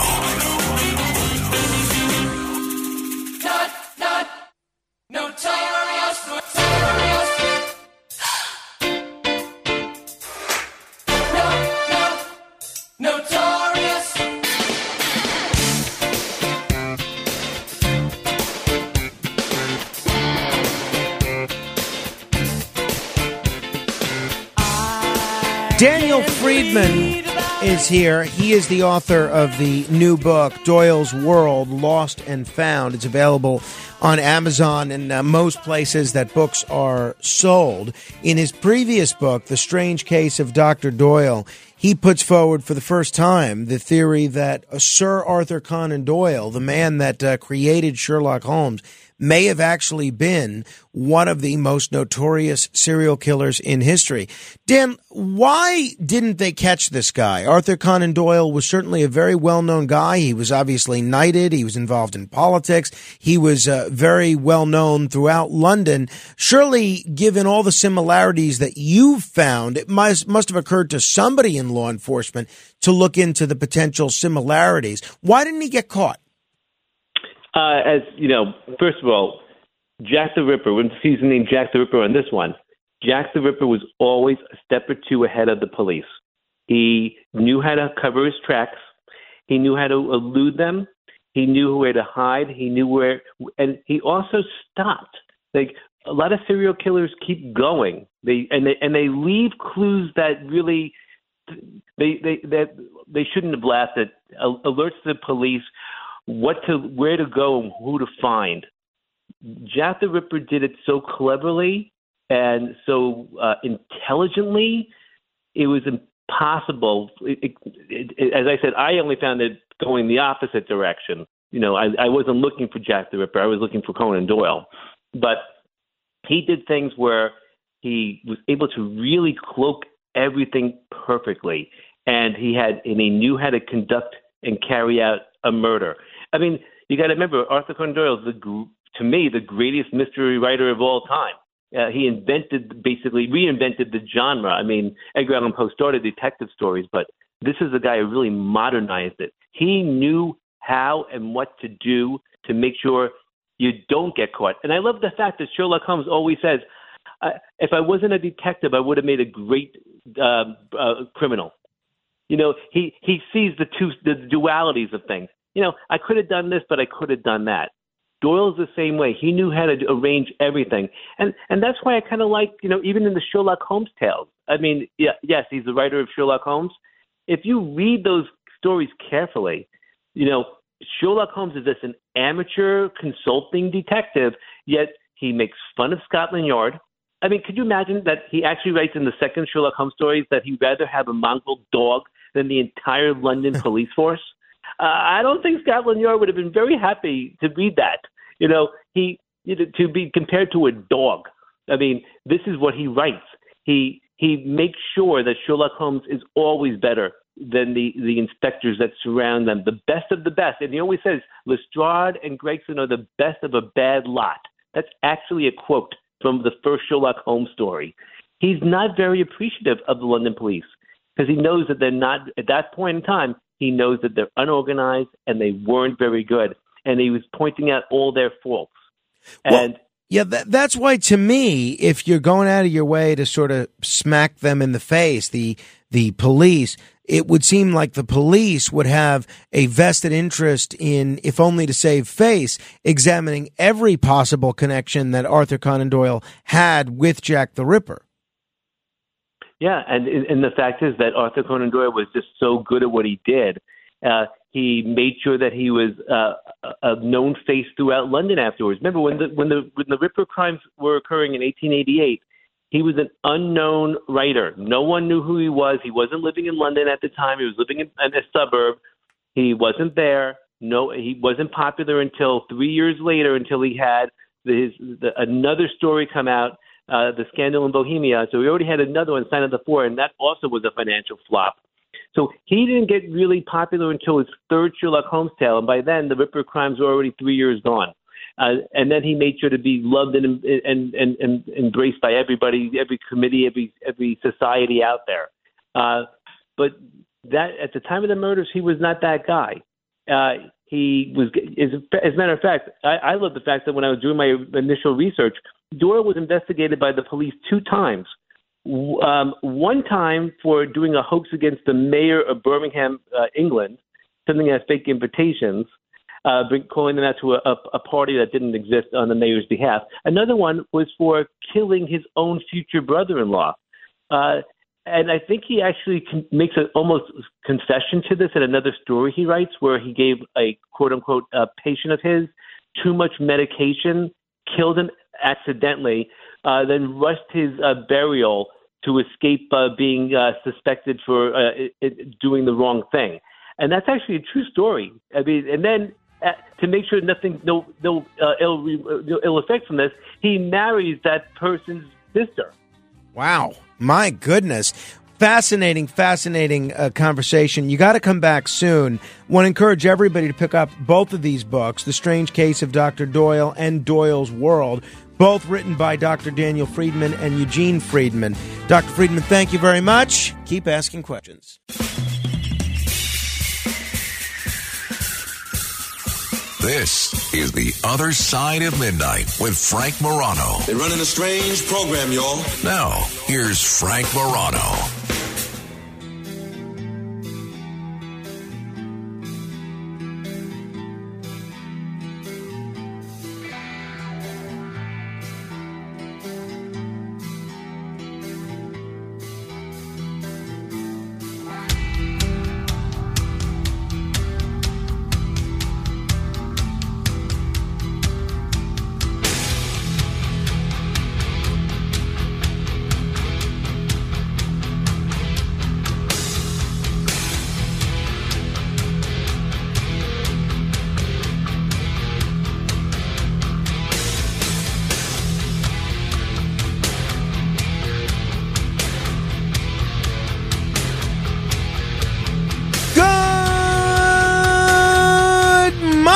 Everybody. Well, it's hard to believe, but we are less than 2 weeks away from September 11th. And, obviously those of us that were in New York, but I think even if you weren't in New York, but I think certainly if you were in New York on September 11th in 2001, which I was, you always sort of have a special place in your heart for what occurred that day. And it is creating a great deal of controversy that President Biden is going to observe next month's 22nd anniversary of the worst terrorist attack on U.S. soil at an Alaska military base with service members and their families. That was the announcement from the White House yesterday. President Biden will not participate in any of the observances at September 11th memorial sites in New York City, Virginia, or Pennsylvania. Instead, the president is going to stop in Alaska for a September 11th observance at a joint Air Force base in Anchorage on his way back to Washington after a trip in Asia. Biden is scheduled to travel to India from September 7th to September 10th to attend a summit with other world leaders, followed by a stop in Vietnam. Vice President Kamala Harris and her husband are going to participate in the annual observance at the National September 11th Memorial Museum in Lower Manhattan. The First Lady, Jill Biden, will lay a wreath at the 9/11 Memorial at the Pentagon. So this is interesting. Biden, in doing this, is becoming the first president since September 11th, and that includes, obviously, Bush, Obama, and Trump, Democrat and Republicans alike, and himself, because he was president the last 2 years. He's becoming the first president in history to not be either in New York or Washington or at some sort of memorial at one of the sites where the attacks took place. And some people are a little upset about this. Now, his wife is going to be laying a wreath at the Pentagon. His vice president is going to be at a memorial service in New York. I'm curious what you think about this. I guess there was one other instance. I'm looking at what all the presidents did going back to 2002. In 2015, President Obama participated in a moment of silence on the White House lawn before going to Fort Meade in Maryland to recognize the military's work to protect the country. But he was in Washington. So far, as best I can tell, every president has been in either New York, Washington, or Pennsylvania on September 11th. Doesn't matter. Doesn't matter. Harris is going to be in New York. The First Lady is going to be at the Pentagon. So it's not as, and he's going to be with military members and their families in Alaska. It's not as if he's forgetting about this. Do you think this is important, that he be in New York or Washington, D.C., or does it not matter? My view is that if you're the president, there's an enormous amount of symbolism that comes with that job. And, they call it using the bully pulpit. They call it focusing the eyes of the world on whatever you think is important. Is this the kind of thing that the president should be doing? I think it is. Look, it doesn't make a difference in terms of what you're paying in taxes. It doesn't make a difference in terms of whether the air is safe to breathe or the water is safe to drink or whether your child is dying from an opioid overdose or not. All the problems that exist will still exist, whether he's in Alaska, Delaware, Washington, D.C., Maryland, Virginia, Pennsylvania, wherever. Doesn't really matter. I do think, though, there's some importance to the symbolism of Biden being at, or whoever the president happens to be, being at one of the sites that were attacked on September 11th. I'm curious what you think. Should President Biden be in New York or in D.C. to mark the 9/11 anniversary there, or does it not matter? 800-848-9222, that's the question. A question. Since before your sun burned hot in space and before your race was born, I have awaited a question. So President Biden is going to be visiting a military base in Alaska and will be the first president in 22 years to not mark the 9/11 anniversary at one of the scenes of the attack. I don't think it's a great look. And again, you can't say his administration is forgetting about it. His wife is going to be in Washington. His own vice president is going to be in New York.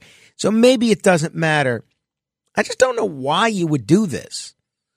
I mean, certainly you could have arranged your travel schedule to India and Vietnam to make sure you were in New York or Washington, D.C. on September 11th. I don't know why you would invite this kind of criticism. Whatever you think about Biden, whether you love Biden or hate Biden, I would love for you to view this situation objectively. Whether even if you're a Biden fan and you think, well, you know what? I like Biden. I voted for Biden, but he should be in New York or Washington, D.C. on September 11th. I'd like to hear from you. If you're someone that doesn't like Biden, you didn't vote for him, you think he should be impeached, you think he's the worst president of all time, but you think, well, if I'm being honest, it doesn't matter where he is on September 11th. He's just as much the president or not the president wherever he happens to be. I'd love to hear from you, too. So that's what I am big with. Intellectual honesty. I'm not into seeing the world through ideological eyes, and that's why I'd love to hear from you. 800-848-9222. We are keeping an eye on Hurricane Idella, which is approaching Florida and is forecast to become a Category 4 hurricane at landfall. I have a lot of friends in Florida right now and some family members in Florida right now, both those that are visiting and both those that live there. And they so far say it's just some rain. So far, depending on where they happen to be. But I have asked everybody to keep us informed. So we'll see where we go from here. One of the people that was commenting on this is obviously a critic of President Biden, Sebastian Gorka, a nationally syndicated radio talk show host, former aide to President Trump, and somebody that, look, President Biden could do anything, and Seb Gorka would find a way to say something negative about him. But this is what Sebastian Gorka said of President Biden.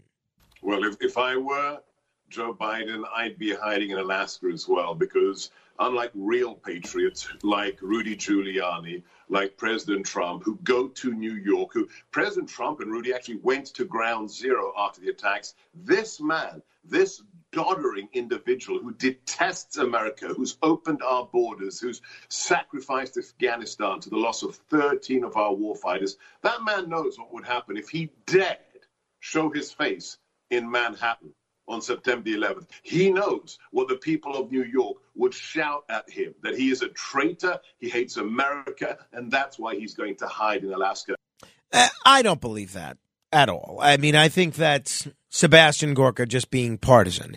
I think President Biden does not hate America. You can think he's not a good president. I certainly don't think he hates America. I also think it's ridiculous what he said there. I mean, if you're worried about the people of New York, which voted about 80% for Biden, by the way, but if you're worried about the people of New York greeting you with a Bronx cheer and telling you where to go, then you do it. You do something in Washington, D.C. You do something at the Pentagon. You do a controlled ceremony. You lay a wreath like the First Lady is trying to do here or is planning on doing. I don't buy what Seb Gorka said for a minute. I don't think he's hiding out in Alaska at all. I think it's simply a function of this was the easiest thing for him to do logistically. And they planned these trips. And then he realized, oh, wait a minute, I should be in America on September 11th. How can I arrange my schedule to make sure I am in America? Oh, okay, there's something in Alaska that I can go to. Let's plan something around that. I think it's as simple as logistics. That being said, I think you should arrange your schedule to be in New York, Pennsylvania, or Washington, D.C. I think it matters. I do. Maybe you disagree. I think it matters. 800-848-9222, 800-848-9222. Let me begin with Jim in Afton, New York. Hello, Jim. Hey, Frank. I think Gorka's right to a degree, but I think they're keeping him in a controlled small event, just so he don't mess up, I think he's senile. Why couldn't he be at a controlled small event in Washington, D.C. at the Pentagon or in Pennsylvania? You're right. You know what I mean? But it's just that I don't understand. The Alaska thing is just, I think it's just a small controlled event to hide him. You're right. They could do a small controlled event in the Pentagon or in Washington, but I think they're so over the top worried about him doing something stupid. They're just trying to keep him away from as much people as possible. Okay, well, fair enough, Jim. Thank you. 800-848-9222. I don't buy that necessarily either, because I think you could keep Biden away from people in Washington or in New York. I mean, he doesn't really answer that very many questions now. So why does he have to answer them if he's in Pennsylvania? I don't think he does. He could do something simple, something somber. It's not, for whatever reason, we care about anniversaries that end in a 0 or a 5. It's not a 20th anniversary. It's not a 25th anniversary. He could just do a somber, lay a wreath, just like his wife is doing at the Pentagon, and say a silent little prayer, something along those lines, or just silently attend the ceremony the way Kamala Harris is doing. So I don't think it's a function of, they're worried about people are going to finally see once and for all that he has no idea what he's doing. I don't buy that. I really do think my theory is the one, obviously it's my theory, but it's the one that makes the most sense. It's just logistically, it didn't make sense for him to go to New York or Washington. That being said, I think he should have adjusted his schedule to be in New York, Washington, or maybe Pennsylvania. David in the Bronx, what do you think? Yeah, okay. Your last caller and Seb Gorka are ridiculous. This notion that President Biden never goes out in public is not true. He was just at a public elementary school a few days ago. I don't understand this kind of hostility, and it's unfortunate that we have to take advantage of a serious event to attack President Biden. I'll say this, and this is going to be controversial. We have to reach a point where we don't have to drop everything to to memorialize this event, because nobody travels to Pearl Harbor on December 7th anymore. How many years after 9/11 do we have to wait before we have to have these huge memorial events that honestly, this happened, 22 years ago? I don't know. Do we have to do it 50 years from now? There has to be a point where this becomes just another observance and not some huge public event. You know, the amount of money that's spent on the Secret Service protecting the vice president and the first lady for these events is a lot of money. Why do we have to keep doing this? We don't have like I said, for Pearl Harbor, I don't understand. How many years is it going to be before the president has to drop everything he's doing? Because what you're saying is that he should not go or cut short a summit with world leaders. That's very important. Our position in Asia is very important. Our position with Vietnam is very important because of what's going on with China right now. I feel the president understands that it's more important for him to show his face there and to stop in Alaska, which is American territory, with our troops, and do the memorial there. As long as it's on United States soil, I don't understand what the big deal is. And I do think we have to step away at some point from this 9/11 obsession that we have. And I was affected by it as much as anybody else. But it's been 22 years. How many more years do we have to keep doing this? Well, look, I mean, I think maybe forever. Right. I mean, if it is the worst terrorist attack in American history, is there something wrong with remembering that every year on September 11th in a solemn manner? I mean, it really is a day that changed the whole future of the country, isn't it? Pearl Harbor did that too, Frank. Well, let's remember that as well.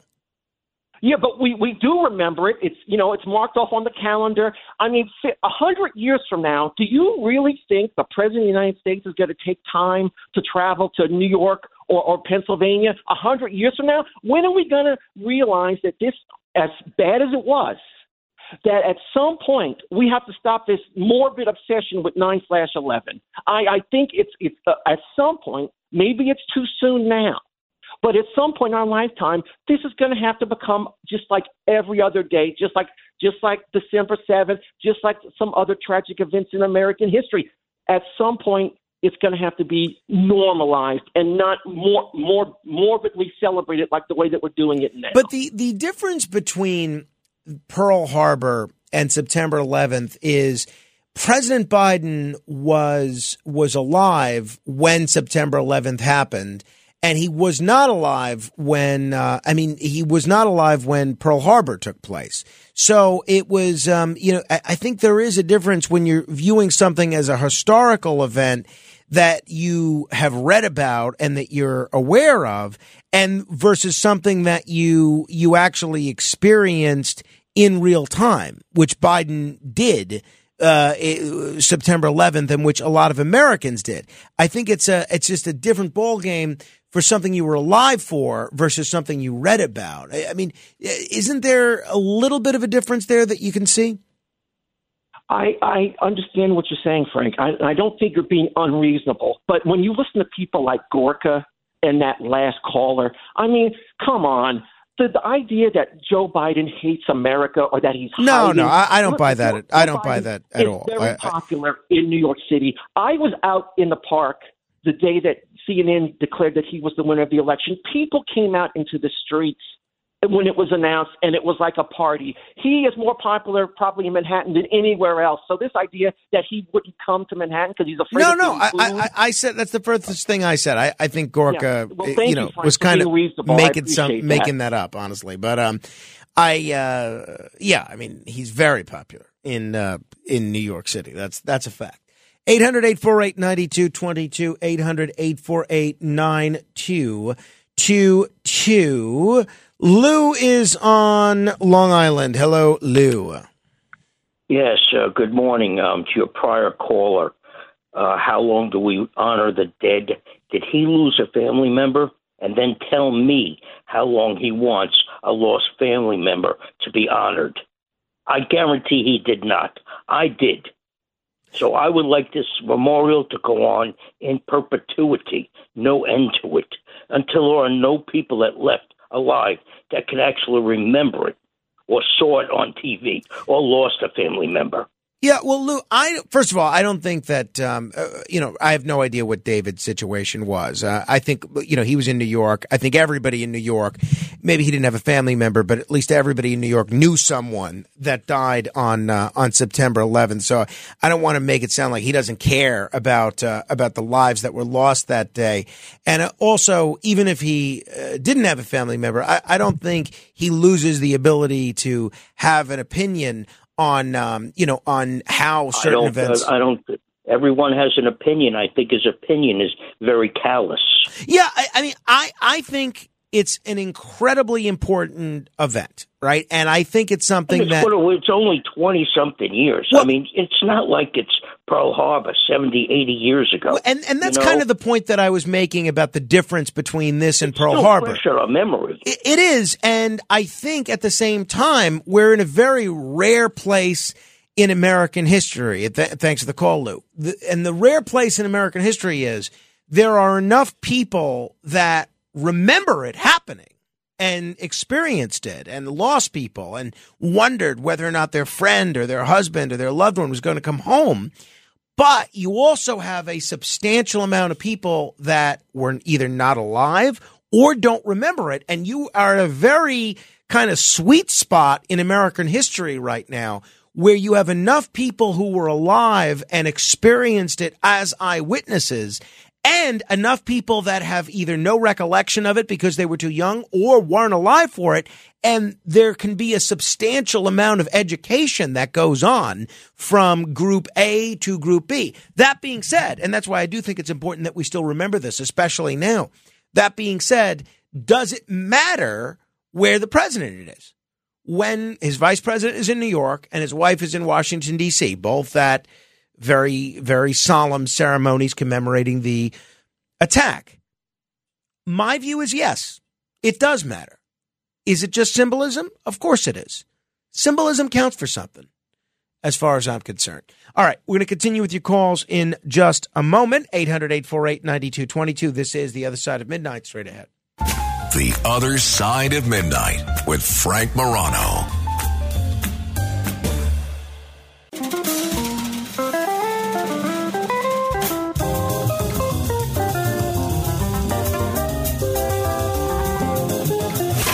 It's The Other Side of Midnight with Frank Morano.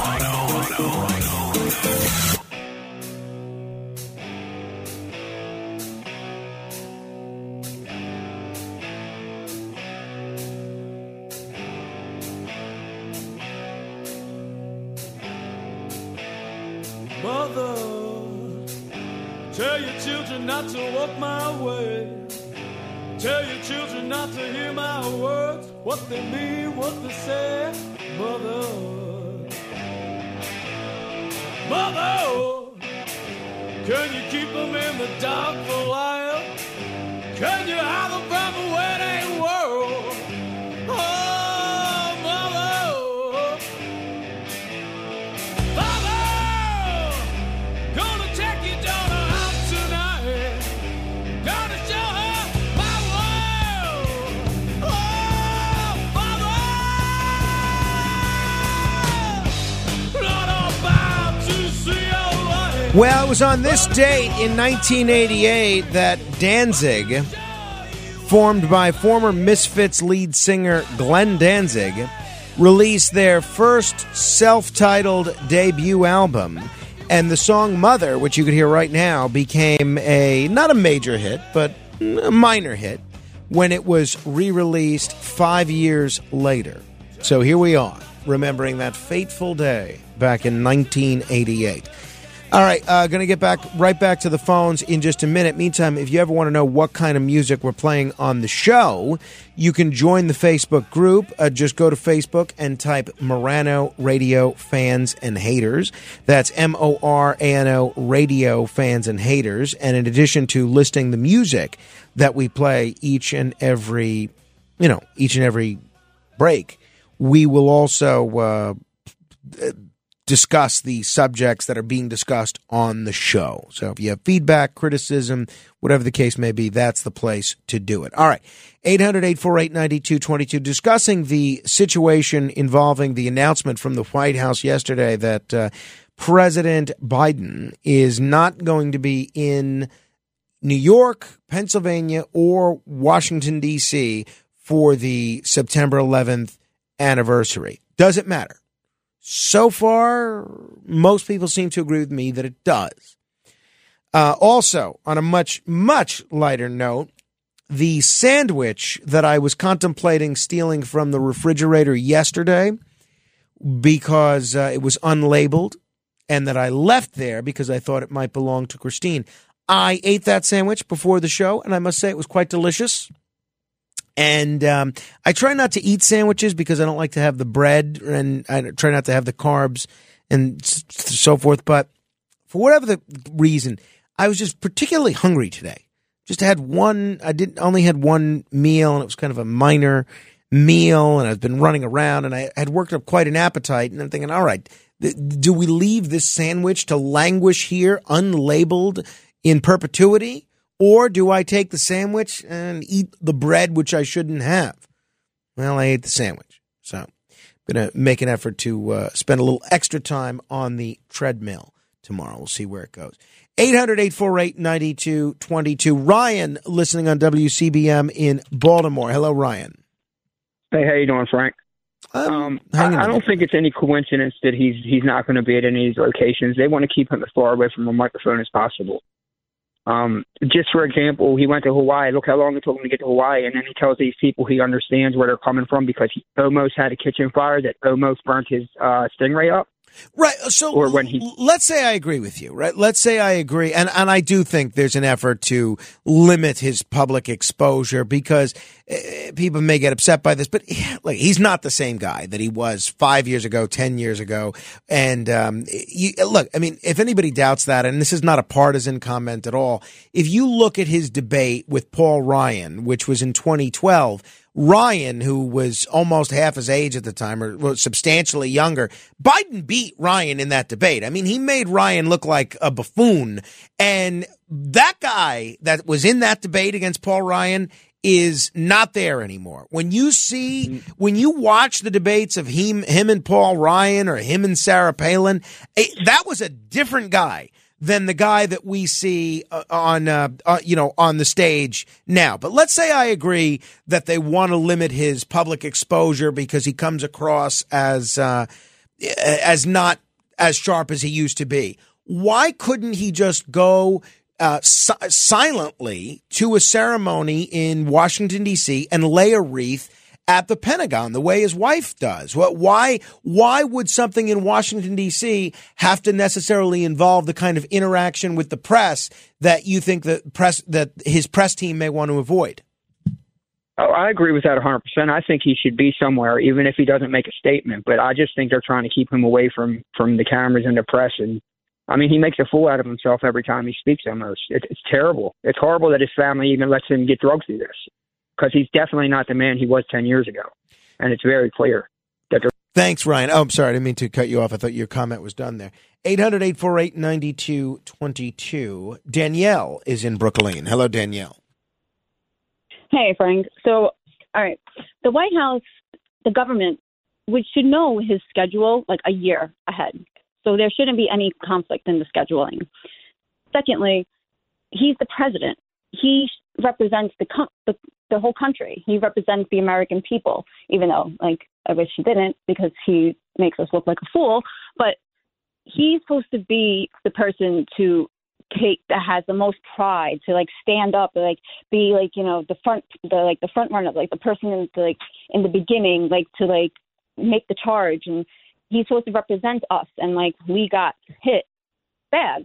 And there should be no reason why he can't be at the September 11th memorial, unless I just think because he just doesn't care, or he's just too old and they have to, like, pump him up with whatever they need to, like, pump him up with so he could stand up straight, and maybe, like, the timing schedule interferes with his medication or whatever it is, his hyperbaric chamber. But yeah, I think it's wrong that he's not showing up. I wasn't surprised, honestly, but it was kind of bothersome because even though he's terrible, he is the president. He should be there. Do you think it's a reflection of he doesn't care much. That's what it is, basically. Yeah. Yeah. Like he'd rather do something else or do something where he can fall asleep without being embarrassed. Interesting. Okay, so you think it's even if he doesn't have to talk, the level of hiding might be just about the visual aspect of this, being concerned about falling asleep. Well, even though last year I don't remember, or even the previous year, I don't remember there being any situation where he fell asleep during a September 11th ceremony. But you think maybe it's just a question of priorities. He thinks it's more important to go to Vietnam or go to India than it is to be at a 9/11 commemoration. Yeah, because honestly, like with everything that's going on, to me, honestly, I think like he has to show face to these other places so like he can, make sure that they know that he's still good. Like, all my deals are like fine. Like we're good. Like he'd rather take he's putting everybody else as priority instead of America. Like America's last, obviously. So like when he has the audacity to not show up for a couple of hours at like our biggest terrorist attack in our lifetime, and it shows so much disrespect, and it shows that he does not put New York or America as a priority. It can't it's disrespectful. Danielle, let me ask you: if I can ask, did you vote for President Trump? Yeah. Okay, so I did too.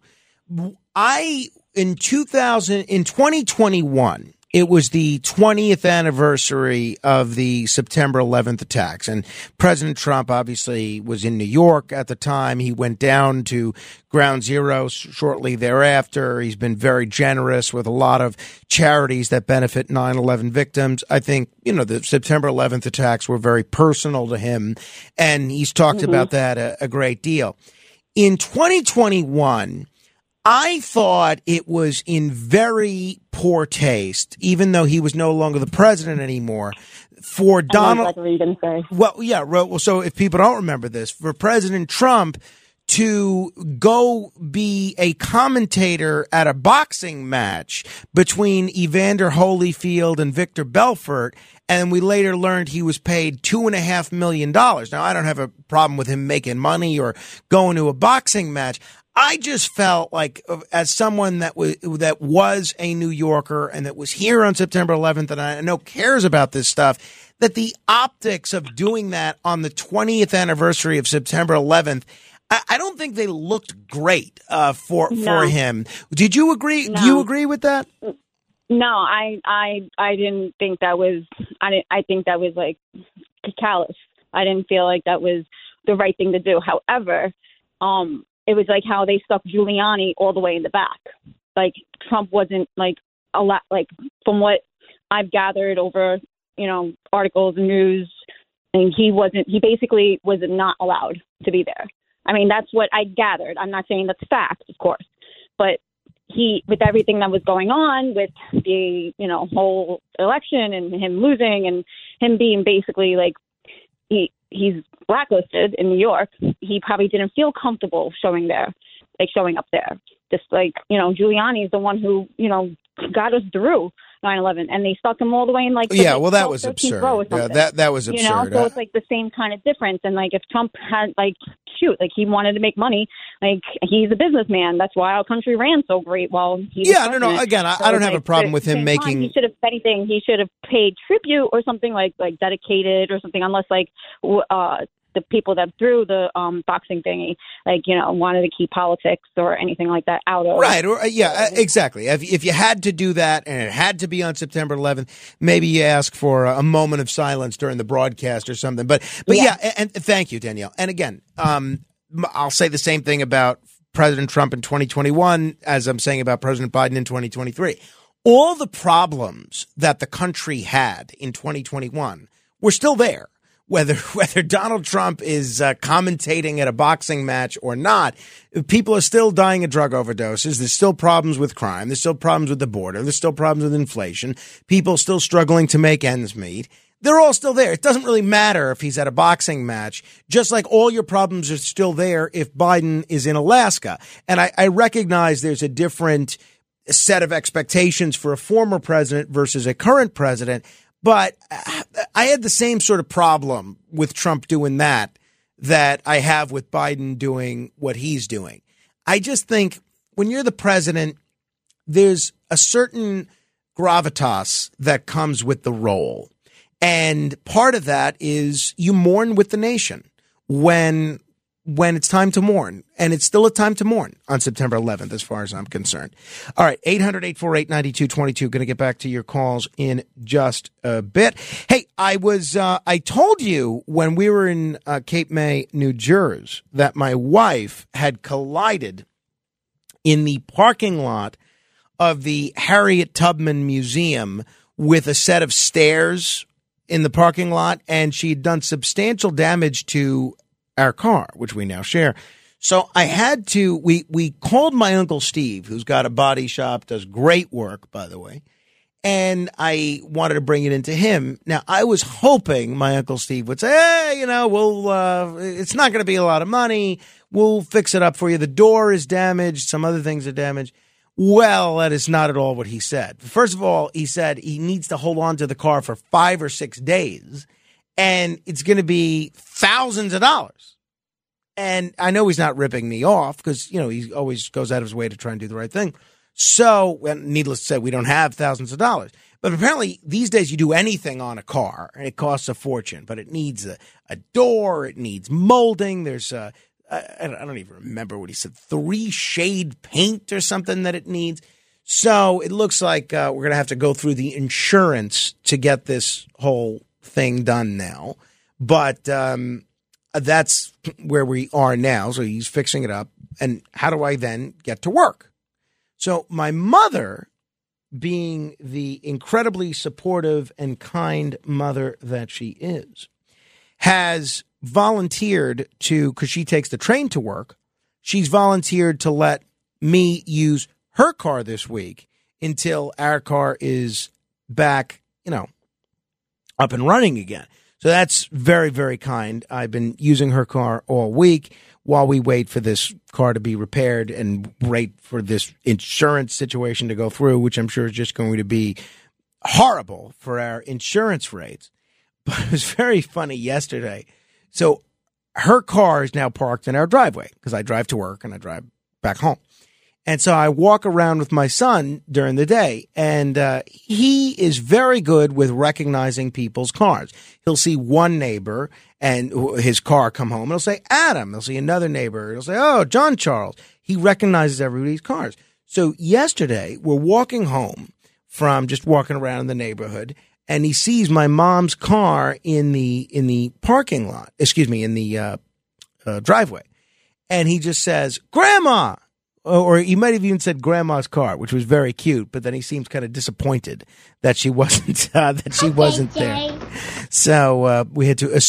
Luckily, we were at my Aunt Camille's for an egg salad pickup, and he was able to assuage his disappointment with some ginger snaps that she was kind enough to give him.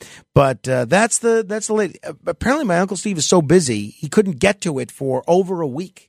I'm not even sure why this dent needed to be taken care of right away. I mean, it was driving fine. It was just aesthetically kind of beat up. Well, how about we wait until we have the money? But I don't know. Rachel had a different view on that. 800-848-9222. We'll continue with your calls in a moment. You want to find us on the social media platform formerly known as Twitter. You can do so at Frank Morano. That's Frank, Morano. And again, Kenneth is here, Matt Blaze is here, and the newest member of our team, Christine, is here for day 3. She made it back for day 3, those of you that are curious. And coming up in about 45 minutes, Noam Laden will be here to take you for a news trip around the world. That's not to be missed. 800-848-9222, straight ahead. The Other Side of Midnight.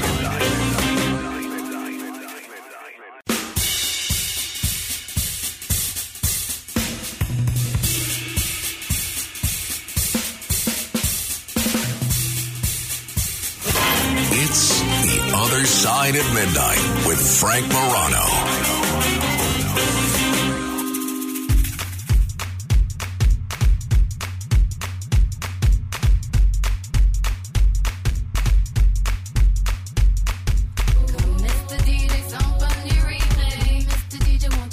music up. All the girls on the dance floor wanting some more.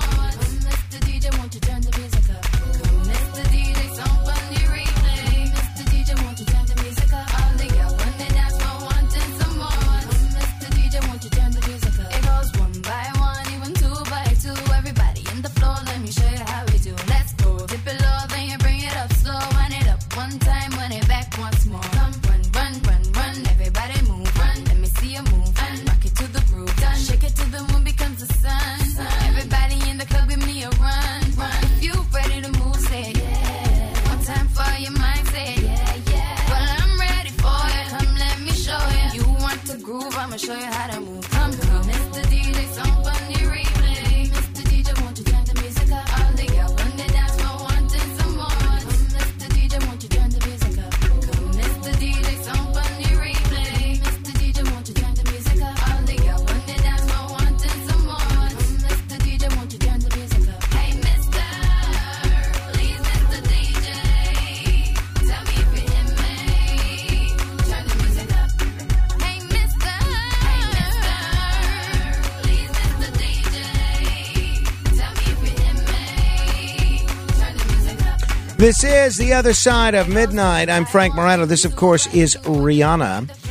We are keeping an eye on Hurricane Idala, which has begun its barrage on Florida, and it is going to be traveling, evidently, northeast to the Carolinas today. As of now, it is a Category 3 storm. It is expected and forecast to become a Category 4 storm. So we're going to be watching this. And if we do have a lot of listeners there, if you are listening and you have power and you have internet or however you happen to be listening to us, and you would like to call us and give us a heads up on what you're experiencing, you're welcome to give us a call at 800-848-9222. I'm looking especially at the area around Tampa on one of the television screens, and it looks like they're experiencing particularly significant winds. I reached out to some friends of mine in the Tampa area and have yet to hear back about how they're weathering this storm. So we'll see how it goes. Wishing everybody the best, needless to say. 800-848-9222 if you want to comment on anything that we are talking about thus far. You know, I just got an email here from Neil, who I believe was on the show earlier. He said of my car, if you have to make an insurance claim, they should be giving us a rental. You know, he's right. Why am I not getting a rental? We pay our premiums. I don't think we've ever put in a claim. So why shouldn't we be getting a rental right now? I mean, luckily, my mom is very kind to let me borrow her car, but we should be getting a rental as part of the insurance policy here. Well, it depends on your policy. I think we have rental, right? I mean, I don't know. I got to ask my wife. But, again, do I want to go to a car rental place and rent the car? Probably not. But we'll see. Hopefully it gets repaired quickly rather than slowly. We'll see. We'll see where that goes. 800-848-9222. 800-848-9222. Cindy is in New Jersey. Hello, Cindy. Yeah, I just want to say it's not only going to look bad in America that our president can't seem to find the time or for whatever reason does not go, but we have to remember that our allies who have assisted us during that period of time and who still hold ceremonies each year, how it's going to look to them that our president can't even come. And quite frankly, the Saudis themselves. Meaning? Who are trying to prove that they had no connection at all to 9/11. That's right. Yeah. We have to keep that in mind.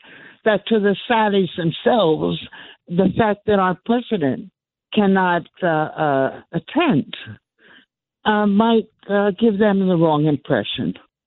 Yeah, Cindy, that's a good point, and it's one that I hadn't heard mentioned elsewhere. There is an attempt right now by the September 11th families, by members of Congress, by regulators, by people like me, actually, to hold the Saudis accountable for what they did in the run-up to September 11th and in the days after September 11th.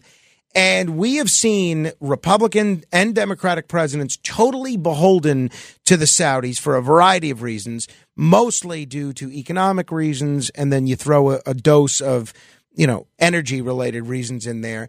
And I think Cindy actually brings up a very good point. If President Biden is kind of saying to the world that, my time is being better spent elsewhere, does that say to the Saudis that maybe he's not necessarily concerned with making sure that they're held accountable if there are lawsuits from family members of their terrorism or terrorism that they sponsor? Remember, that was the only bill that was ever overturned, the only veto that was ever overturned in the Obama administration was this bill to allow the victims of terrorism to go after foreign governments, including Saudi Arabia. I think that's a good point. And if you look at how the Saudis are ascendant in America, they are paying off think tanks. They are paying off all sorts of other things. They're buying sporting leagues. And there's speculation that golf is just the beginning. They may look to go into wrestling next and take over baseball, football. There's no telling what the Saudis are going to do. And I do think it sends a message to, and again, I don't want to overstate this here, but I do think it sends a message to the world what the president's priorities are. 800-848-9222, 800-848-9222. Mary Beth is on Long Island. Hello, Mary Beth. Hey, good morning. Morning. I must tell you, David helped me, unfortunately, break my record. I saw a sign a month ago hanging on a store in my town, and every week they changed the sign, and it said, start each day with a positive thought and gratitude in your heart.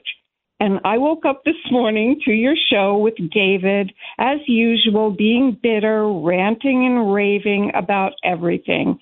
And you and Danielle and now Cindy have helped calm me down and made me remember why I wanted to talk to you. Have you read The Only Plane in the Sky? I haven't. Well, catch me up on that. What is that? It is an historical history of 9/11. Oh, actually, I did read this book. Yeah, I'm looking at it now. I did read this book.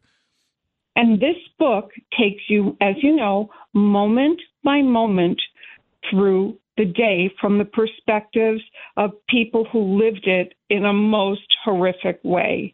Yeah, it's an oral history if people are unfamiliar with it. Yeah, it's very well done, actually. I have this. And for people who weren't alive that day, maybe their parents talk about it, they see a documentary or part of a documentary on that day. Reading this book now and then, or just picking it up and reading part of this book, and maybe it is available in Braille, and I'm not being fresh because I know David has a problem with his vision.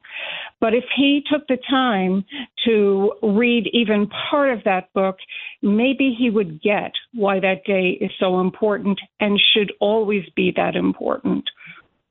Well, yeah, thank you, Mary Beth. And just in defense of David, and look, I disagree with where he comes down on that, but I don't think he was going out of his way to be disrespectful. I mean, he was expressing his opinion about whether the president needs to be in New York or in Washington that day, and his contention was that he doesn't, and he gave his explanation as to why.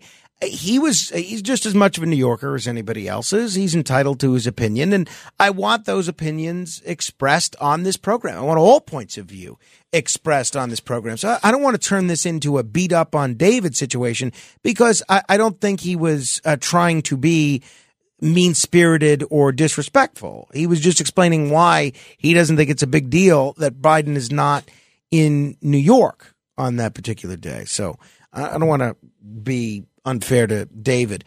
800-848-9222. Linda is in New Jersey. Hello, Linda. Hello. It's so nice to talk to you, Frank. Thanks. You too. Yes, I think there's two reasons why he's not going to show up. I think that one is that 9/11 was a failure in national security. And now we have an open border with like 7 million unvetted people here. And that would, I think, probably raise a lot of concerns and bring that to mind. And the second thing is I think he'd be pretty insensitive like usual and say something stupid like a bird pooped on his house and almost blew up his Corvette, and he would probably compare that to the World Trade Center bombing. Well, thanks, Linda. You know, in last year, he got through September 11th without incident. There were no major embarrassing incidents of anything. Last year, he was at a 9/11 memorial ceremony at the Pentagon, and I don't remember what he did the year before that, but it's not as, you know, he visited with firefighters last year, I think in Pennsylvania. So, I mean, he was in Pennsylvania in 2021. He was in Virginia in 2022. I think it would have been nice if he came to New York in 2023. But so I don't think it's a question of him being concerned that he's going to say something dumb, because you don't have to say anything. You can just sit there and plant a wreath or something along those lines. But I don't know. I don't like it.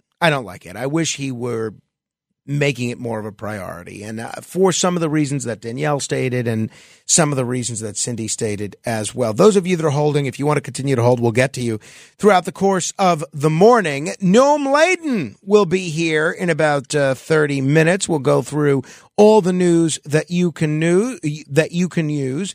And if you're like me and you like to procrastinate, we have some good news for you. Your influence counts, so use it. This is The Other Side of Midnight with Frank Morano. Been running a strange program, y'all. Now, here's Frank Morano.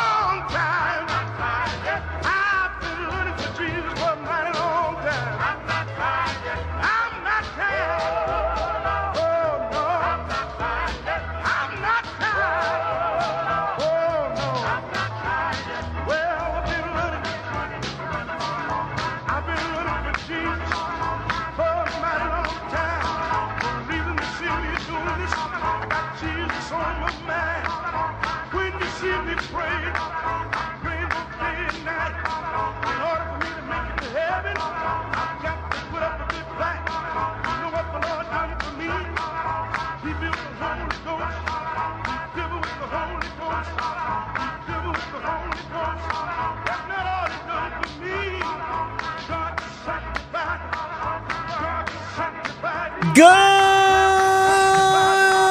morrow, everybody. This is The Other Side of Midnight. I'm superstar Frank Morano. I'm actually now getting mail addressing me as superstar Frank Morano, which I appreciate.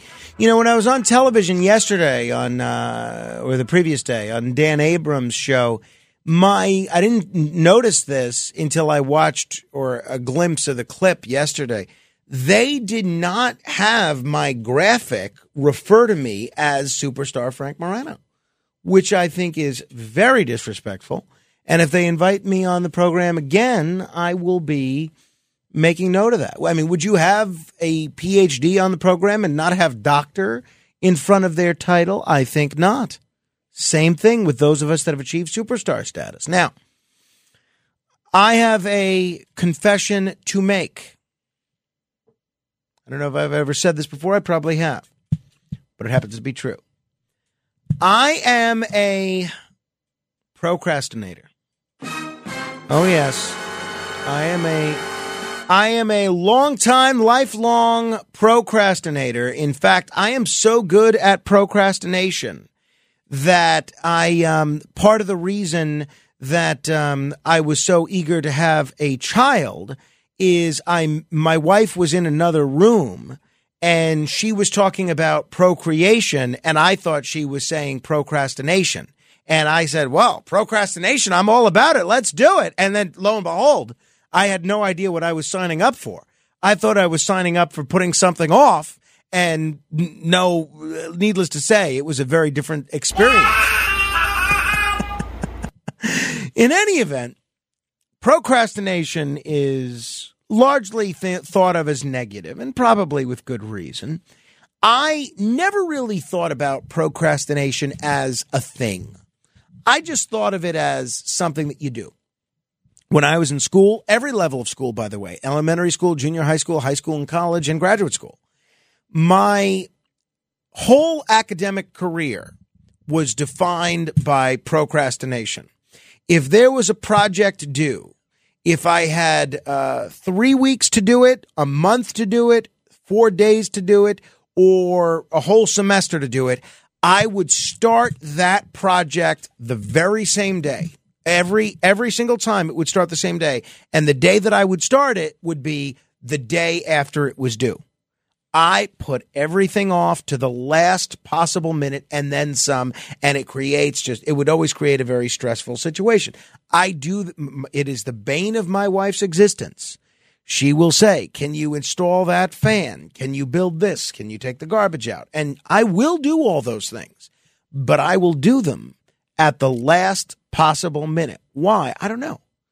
Part of it is my psyche, but I will get it all done, but I will get it done the last possible minute that you can get it done. And I have to say, this is something I've always been a little embarrassed by. That being said, it's part of who I am. I am a procrastinator. And I never really thought of procrastination for being a thing until I watched an episode of Garfield and Friends in October of 1992. Did you ever watch Garfield and Friends? I haven't seen it in quite some time, but it was a great show. In many ways, it was sort of Family Guy before Family Guy was a thing. It was very, at least from what I remember 30 years ago. It was a very clever show. It was just as amusing for adults as it was for children. And they had these cutaways of, not related to Garfield or anything, but another story that was on the show of the people in, I don't know, these people that hung out on a farm, something acres. I don't remember where it was. But they had a pig named Orson, and they had a rooster and all these other people. Roy, I think, was the rooster. And they had an episode called Sooner or Later. I tried to find the video of it on the YouTube to see if it was as funny as I remembered it, but I guess I shouldn't have put off looking for it until 5 minutes before the show, and maybe I would have found it. But it was all about how a wolf tricks almost everyone on the farm into procrastinating except for Orson. And Orson is furiously working on a fence around the chicken coop and notices the viewers. And he says the others are having a meeting in the barn and explains what led to this with a flashback. And there's a wolf that's lurking around. Orson decides to put up the fence, and the other people all decide, because of the wolf's prodding, to procrastinate. So I've always been embarrassed by this. I've always tried to deal with this, sometimes with better results than at other times. But I came across a fascinating article yesterday in Bloomberg Weekly, written by Anna Holmes, who's a pretty good writer. I've seen some of her other stuff. And the headline is The Procrastinator's Paradox. What if delaying your work is part of the process? Hello. This is my kind of article. Wait a minute. Here is an article that runs counter to everything that I have been experiencing, watching, reading since October of 1992. Everything that I've experienced over the last 31 years has been saying procrastination is negative. And I come across this article, and this to me is like an oasis in the middle of a procrastinator's desert. Anna writes, I don't know who this woman is, but Miss Holmes writes, I start out with the best of intentions. On the couch, the computer, on my lap, I type a bit, then type a bit more. I look up and notice that across the room, things are looking messy. namely a pile of books on the floor that I purchased to use as material for the book I'm trying to write. I get up to arrange them into something more uniform. Then the cat starts crying by the window. I get up again. Turns out he wants the blinds open so he can sit in the sun. I open the blinds. I sit back down. Now I decide I'm thirsty, but the cup of guava-flavored LaCroix on the coffee table at my feet has lost its effervescence. And anyway, there are cat hairs floating in it. I get up to get a new can. In the kitchen, I check my Fitbit. 459 steps so far in a 600 square foot apartment. At this rate, I'll hit 1,000 by 1 p.m. and it's only 10 in the morning. And she writes that what I just read to you is her attempt to honor a British writer that wrote this book, Out of Sheer Rage, which documents his attempts and failures and distractions to write a scholarly book about D.H. Lawrence. And this writer, Jeff Dyer, finds all sorts of reasons to avoid writing. He needs to report more, to take more notes. He's not sure where he wants to live and what European city he might be able to do his best work. I want to buy that book because I didn't know that it existed. But that paragraph really speaks to me and my whole process. I can relate, other than the fact that I drink bubbly or Zevia, not LaCroix, I can relate to everything that she's going through. And she writes, paradoxically, though, the confidence and velocity of his prose suggests that he doesn't struggle with writing that much. Also, on one of his book's early pages, under the heading also by Jeff Dyer, his publishers listed 10 other titles he's written. 10. And Anna Holmes says she's written 2 books so far, and those were just an anthology and a compendium, not original narratives. And she goes into extolling the benefits of procrastination.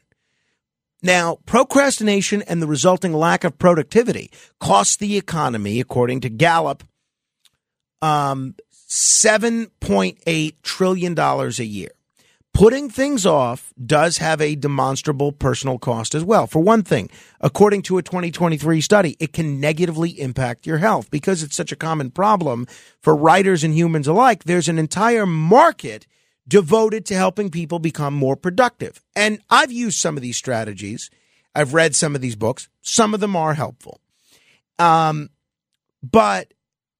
then she gets into the fact that maybe if you're a creative type, a writer, or whatever the case may be, maybe procrastination is just part of your process. I have accepted the fact that I am a pro procrastinator, and I am embracing this Anna Holmes philosophy. And I thought, I come across articles every week, maybe every month, giving tips on how to stop procrastinating. So what I thought might be fun and maybe even productive, dare I say, is if you are one of my people, the procrastinating set, I want to help the people that are not procrastinators. And I want to make a list of ways that we can help people procrastinate. In the last 3 minutes, I have come up with a list of my 7 favorite methods of procrastinating. The 7 strategy, and I use a lot more than 7. These are just the first 7 that came to mind. 7 strategies that I use to procrastinate. And what I'm hoping to do in compiling this compendium of procrastination strategies is, if you're a procrastinator, I want to give you some of my tips. If you're not a procrastinator, and I'm not even saying this to be funny, maybe try it. See what happens. If you have work to do today, try putting it off till the last possible minute. Try it. See what comes about. And I am going to give you my strategies for procrastination, whether you're a procrastinator or an anti-crastinator, and I want to hear yours. What methods do you use to procrastinate? What do you do to put things off? 800-848-9222, 800-848-9222. Here are mine. Matt Blaze, you're a procrastinator, definitely, right? I still didn't get my 1-800-FLOWERS audio from 100%. Monday. Yeah. So, and Kenneth, where are you on the procrastination situation? Yeah, I'm definitely in that procrastination realm. Yeah, no, clearly there's a reason nothing's getting done on our show is that all three of us are procrastinating all the time. So be it. Here are my strategies, and then I'll ask Kenneth and Matt Blaze theirs, and if you want to give me yours, give me a call, 800-848-9222. My absolute favorite strategy of procrastinating, because these are all designed to fool my brain into thinking that I'm actually doing something, okay? And at the same time, all of these are putting whatever I'm supposed to be doing, putting it off for 5 minutes, 10 minutes, an hour, whatever. The first thing that I do to procrastinate, and I do this certainly every weekend, but if I can't sleep at night and maybe even if I'm up under the gun trying to meet a deadline, the very first thing that I do is I make a to-do list. I make a massive to-do list. And especially this was a lot easier before I had to deal with Carmine's sleep schedule. But I would start every weekend day, meaning Saturday or Sunday, by starting the day, writing out everything that I was going to accomplish that day or that weekend. And I would just keep writing. All right, well, I'm going to do this. Then I'm going to do that. Then I'm going to do this. And I just keep going until the to-do list gets ridiculous. And then I realize it's getting ridiculous and I can't go back and look up. And then I said, well, okay, now I kind of start recognizing the futility of what I'm doing. And I'll say, well, wait a minute, this is getting a little crazy. I'm not going to be able to accomplish all these things. And I'm going to be left with this sense of failure at the end of the day or at the end of the weekend, thinking that I haven't done any of the things that I wanted to do. So what do I then do? I add more to the to-do list, but now I add easier items. I add items that can get done in 3 minutes, the 5 minutes, because those are the items that I can cross out easily before, and get some semblance of accomplishment in there. All right. So maybe writing a feature-length screenplay or a 30-page research paper, maybe that will take a little bit more time than, say, I don't know, take the garbage out, right? So I get it all in on there. And sometimes, I'm not joking, sometimes I'll spend hours on this to-do list, making this to-do list. And it is a wonderful way to procrastinate because in my mind, I'm not procrastinating. I'm organizing. Well, I'd love to hear yours. 800-848-9222.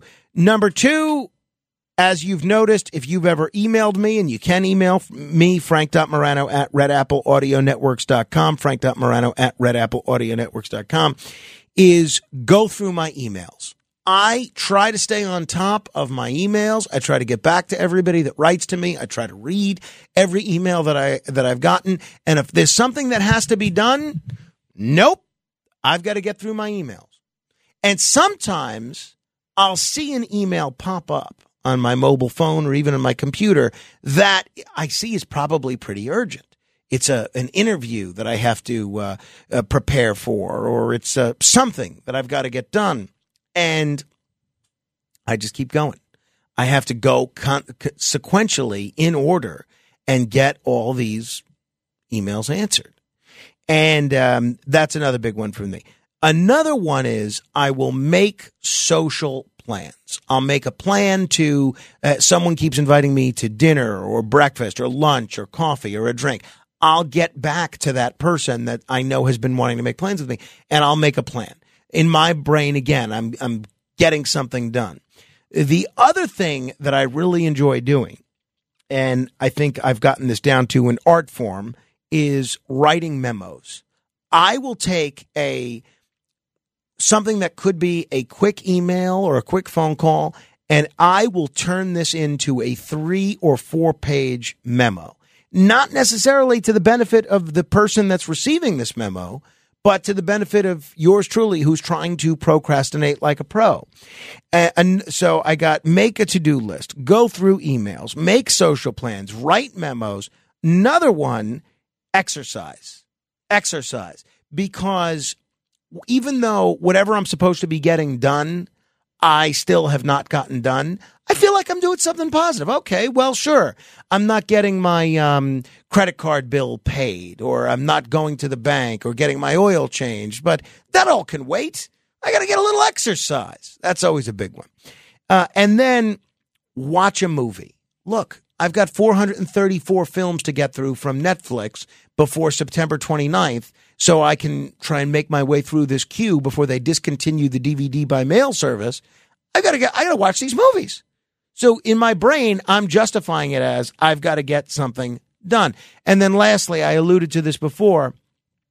You do an easy household chore, because this way I'm getting at least a little bit of positive approbation from my wife, because I'll get whatever done that she's been asking me to do for 3 weeks or 4 weeks. If I build a piece of furniture or whatever, clean up this or do that, at least I'm getting that done. And while I'm putting off what I might need to be doing in some other aspect of my life, at least I'm getting something done on the household front. So those are my procrastination strategies. I'd love to hear yours, because I read through this list of strategies on how to avoid procrastinating. Some of them are pretty good, but I would much rather go the other way and hear your strategies on how to procrastinate. I guarantee you, this is the only radio show in America and perhaps the world right now that is giving people strategies on how to procrastinate. Then again, maybe there's a reason this is the only radio show in the country or the world that is giving people tips on how to procrastinate. 800-848-9222. Matt Blaze, you have anything you want to add to my list? Any strategies you utilize? The only thing I always say is that I'll get it done later. I'll have time to do it later because I just don't feel like doing it now. And then later comes and then I still don't feel like doing something, so it doesn't get done. But I'm looking at your list, and this list is just a big circle of procrastination. Yes. Because you're just doing one thing. Right. And then like, oh, I can't go through my emails because I have to make social plans. Oh, wait, I can't make social plans because I have to exercise. Oh, wait, I can't watch a movie because I have to do this. I have to exercise. It's just a big circle. Everything just leads to procrastinating the next thing. And it just goes around. Well, that's right. Well, these are procrastination strategies. But you're just procrastinating from whatever it is that you have to do. That's right.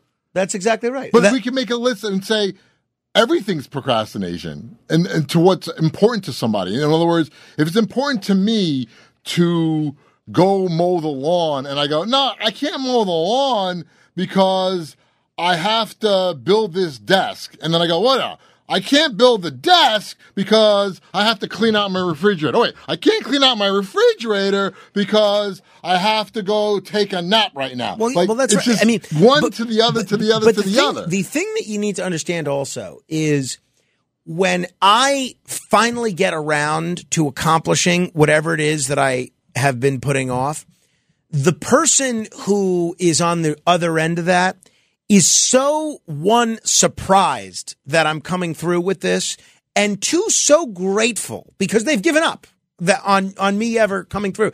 For instance, I am calling back people now that called me 10 months ago. I'm not joking.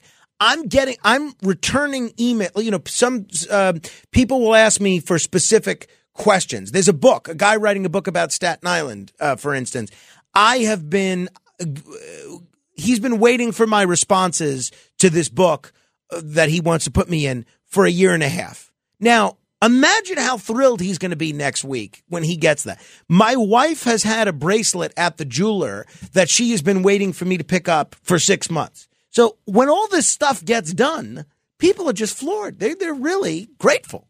But does it get done? Yes, eventually. Sometimes it takes 5 years. You know, we were talking yesterday about Curtis Lewa. By the way, shout out to Curtis Lewa not getting arrested yesterday. He was, I was his producer in 2007 or thereabouts. And he has a similar situation. He collects mail and goes through mail and eventually gets back to everybody. And he came across a letter that was written to him by a fifth grader, I think, in 1992, and he didn't get around to reading it and responding to it until 2007, about 15 years later. And so the kid had asked him for information about the Guardian Angels that he could use for a show and tell presentation or something along those lines. His name was A.J. Bogdan. I remember the guy's name. And Curtis sent him back the information that he was looking for 15 years later. And he said, he included the note, sorry that it's taken me so long to get to this. I'm sure, by now you're finishing your third year of medical school, but we eventually get back to everybody. But I thought that was funny, and I appreciated that. 800-848-9222. Mickey in Brooklyn, you have any good procrastination strategies? Yes, I think that this might work, Frank, but here's the deal. You should start a 12-step program on Procrastinators Anonymous. The problem is nobody's going to show up. That's very good. That's very good, Mickey. My commendation on procrastinating, turning your radio off. Phil is in Staten Island. Hello, Phil. Hey, how are you? Good morning, sir. Morning. Well, I would have to say that I'm a little bit different on the spectrum, where I'd rather not do the menial things around the house. I'd rather renovate the apartment downstairs, do major vehicle repairs on our vehicles. Thank God for my wife. She's kind of my household procrastination person. She takes care of everything. When it comes to the small menial things, I do the big jobs. So do you have any strategies for how people can procrastinate if it's something they want to do? Well, from a blue-collar guy's perspective, it's not much of a strategy. I more or less do the big jobs that nobody else wants to do. I start with the hardest thing first and work my way to the smaller things. Yeah, I'm not sure that's procrastination, Phil. I think that's actually the opposite of procrastination. Well, I don't know, because if I put a little bit of time in between the big jobs and procrastinate for a week or two in between the big jobs, and she takes care of the smaller stuff, and I can sit around for a week or two after work. Fair enough, Phil. Okay, 800-848-9222. Paulie in Westwood. Hello. Yeah, Frank. I think the word procrastination comes from the word the honey-do list. Right. Honey, do this, honey, do that. Sure. Exactly. And that's why people procrastinate, because they're like, oh, my God, I got to do this again, or I got to do this, I got to do that. That's where the word procrastinate comes from. So do you have any procrastination tips for us, Paulie? Oh, God. Don't get married. Well, fair enough. Thank you, Paulie. So far, not a lot of good tips other than the ones from me. So far, nobody has given really good procrastination strategies on how to put off what you don't feel like doing at any given moment. Maybe, I don't know, maybe this is not an audience that likes to put things off, or maybe they're just putting off calling. One of the two. Hey, by the way, I have to play this. I mentioned earlier that today is the anniversary of when Casey Stengel, the old professor, retired from Major League Baseball. His last job in baseball was managing the New York Metropolitans. And whenever I think of Casey Stengel, I think of testimony that he gave before Congress, before the Senate Antitrust and Monopoly Subcommittee in 1958. He's there with some other baseball players. I think Mickey Mantle was there, and a lot of politicians. Estes Kefauver was probably the best known, but a lot of other politicians as well. And Casey Stengel was speaking about the antitrust exemption that baseball enjoys. And this is what Casey Stengel had to say in 1958. There is now, through the farm system, a major league control of the professional occupation of baseball playing. Is that a correct summary? Well, you have that, from the standpoint of what you've been reading, you've got that down very good. I said, just like I made a talk not long ago, and I told them all when they was drinking and they invited me in, I said, you ought to be home. You men are not making enough money. You can't drink like that. They said, this is a holiday for the Shell Oil Company. And I said, why is it a holiday? They said, we did something great for 3 years, and we are given 2 days off to watch the Yankees play the White Sox, but they were mostly White Sox rooters. I said, well, you're not doing right. I said, you Can't take those drinks and all, even on your holidays. You ought to be home and raising more children because the big league clubs now give you $100,000 for a bonus to go into baseball. And by the way, I don't happen to have any children, and I wish Mr. Stengel and I had 8. I'd like to put them in on that bonus rule. Now, to this day, I have no idea what Casey Stengel said there. I can't make out, and he was speaking English. I have no idea what he was talking about. But the person that had to speak right after him was Mickey Mantle. And so one of the senators asks Mickey Mantle, right after that meandering E. Frank-like testimony from Casey Stengel, he says, Mr. Mantle, what do you have to say about what Mr. Stengel had to say? And Mickey Mantle, he has no idea what Casey Stengel said either. So what do you think he says? He said, well, everything Casey said, I agree with. God bless him. 800-848-9222. Hey, Tom on Long Island, you have some procrastination strategies for us? Yes. I work with a retired Army colonel, and his strategy, he tells you the reason you wait to the last minute is because then it only takes a minute to do. I like that. That is a good one. Jack in New Jersey. Hello. Frank, I want to tell you, your strategy is the dumbest thing I ever heard. Now I'm going to tell you why, okay? Everything in life is an attitude, okay? And that's what keeps a person sober, straightening out their attitude. For an example, well, who wants to be why sober? wipe my butt? I'm only going to take a crap later. Why make the bed? I'm only going to go to sleep tonight. Why brush my teeth? I'm only going to eat a few hours later. It's a bad attitude. Well, do me a favor. Read this Anna Holmes piece in Bloomberg about procrastination being part of the creative process. I really do think people like Anna Holmes and others, that, you know, the creative types like me, it's part of our process. It's not necessarily a bad thing. And even if it is a bad thing, you've got so many other people explaining to you how to beat procrastination. No, I want to be the show that tells you how to master procrastination. Harvey is in the Bronx. Hello, Harvey. Hello. I have a suggestion for you. Say you're going to go to the post office, okay, which you don't do. I just sent something to you in the post office, which says that both Joe Biden and I wrote papers at Syracuse University during the 1960s.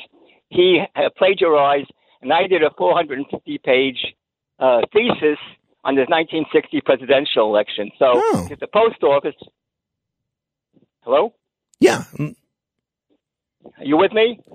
I think so, Harvey. I think so. Yeah. Anyway, so Joe Biden did plagiarize his paper in 1965. I completed my master's thesis in the 1960 presidential election at the Syracuse Newhouse School in the 1960s. So if you go to the post office, you can get it, unless you want to procrastinate. It's the post office. All right. Also, thank you, Harvey. Appreciate it. Dave is in Ohio. Hello, Dave. Hi, good morning. I have a procrastination process, but first I'd just like to say I'm pretty smart guy. I fix cars and do home repairs and all that, and I know that my old lady likes to have these things done. I just wish she'd stop reminding me every month. And I have lists of lists. I have so many lists on my Apple computer that I have little Post-it notes. And it became overwhelming on this desktop. So now I had to categorize the Post-it notes into groups by color. It takes longer to go through them than it would to do any one thing. That's good. That's up my alley, Dave. That is a good one. I think that's the best one, authored by someone not named Frank Morano. Stevie in Staten Island, you have a procrastination strategy? Hey, good morning, my friend. Morning. Yeah, I do. You know what? Don't many things just get done anyway? Yes! Somebody does it. You put so much on yourself. You know what? Why do I have to do everything? You know what? That's procrastinating. You know what? Today I'm going to take a break, step back, and let somebody else do it. Because all these little things they put on our shoulders, and they take advantage of us. You know what? It usually gets done, doesn't it? God bless you, Unless Stevie. it's an emergency. If it's urgent, I'll do it. That's Little exactly. things, come on, you know, please. Stevie, thank you. I described this the other day. I still have this chest pain from this collision in softball 10 days ago.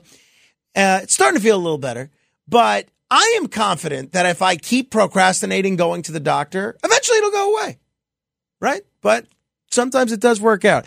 You know, it's funny. Speaking of taking a long time to answer a letter, I am reminded of the infamous Ringo. Well, he's not infamous, but the very famous Ringo Starr and how he answers letters, at least on the world of The Simpsons. Dear Sally, in response to your letter of December the 12th, 1966, my favourite colour is blue and my real first name is Richard. Thanks for the snapshot. You're a real cute bird. Love, Ringo. P.S. Forgive the lateness of my reply. Mr. Starr, tea and crumpets. Just set it over there. Sir, if you're forgiven old Brick for his impertinence, your devotion to your fans is nothing short of remarkable. Well, Weatherby, they took the time to write me, and I don't care if it takes me another 20 years. I'm going to answer every one of them. Hello, what's this? From Springfield, USA. Gear. Hello, what's this? It's for you, Marge, from merry old England. From the desk of Ringo Starr. Dear Marge, thanks for the fab painting of yours truly. I hung it on me wall. You're quite an artist. In answer to your question, yes, we do have hamburgers and fries in England, but we call French fries chips. Love, Ringo. P.S. Forgive the lateness of my reply. No. Come on, Marge, paint. I think you can do it. Okay, Homer. If you think I can. The Other Side of Midnight with Frank Morano.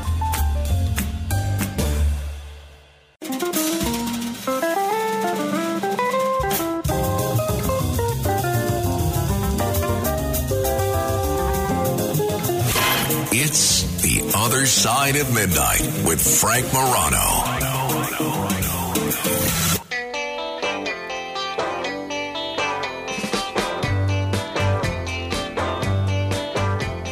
So tired of waiting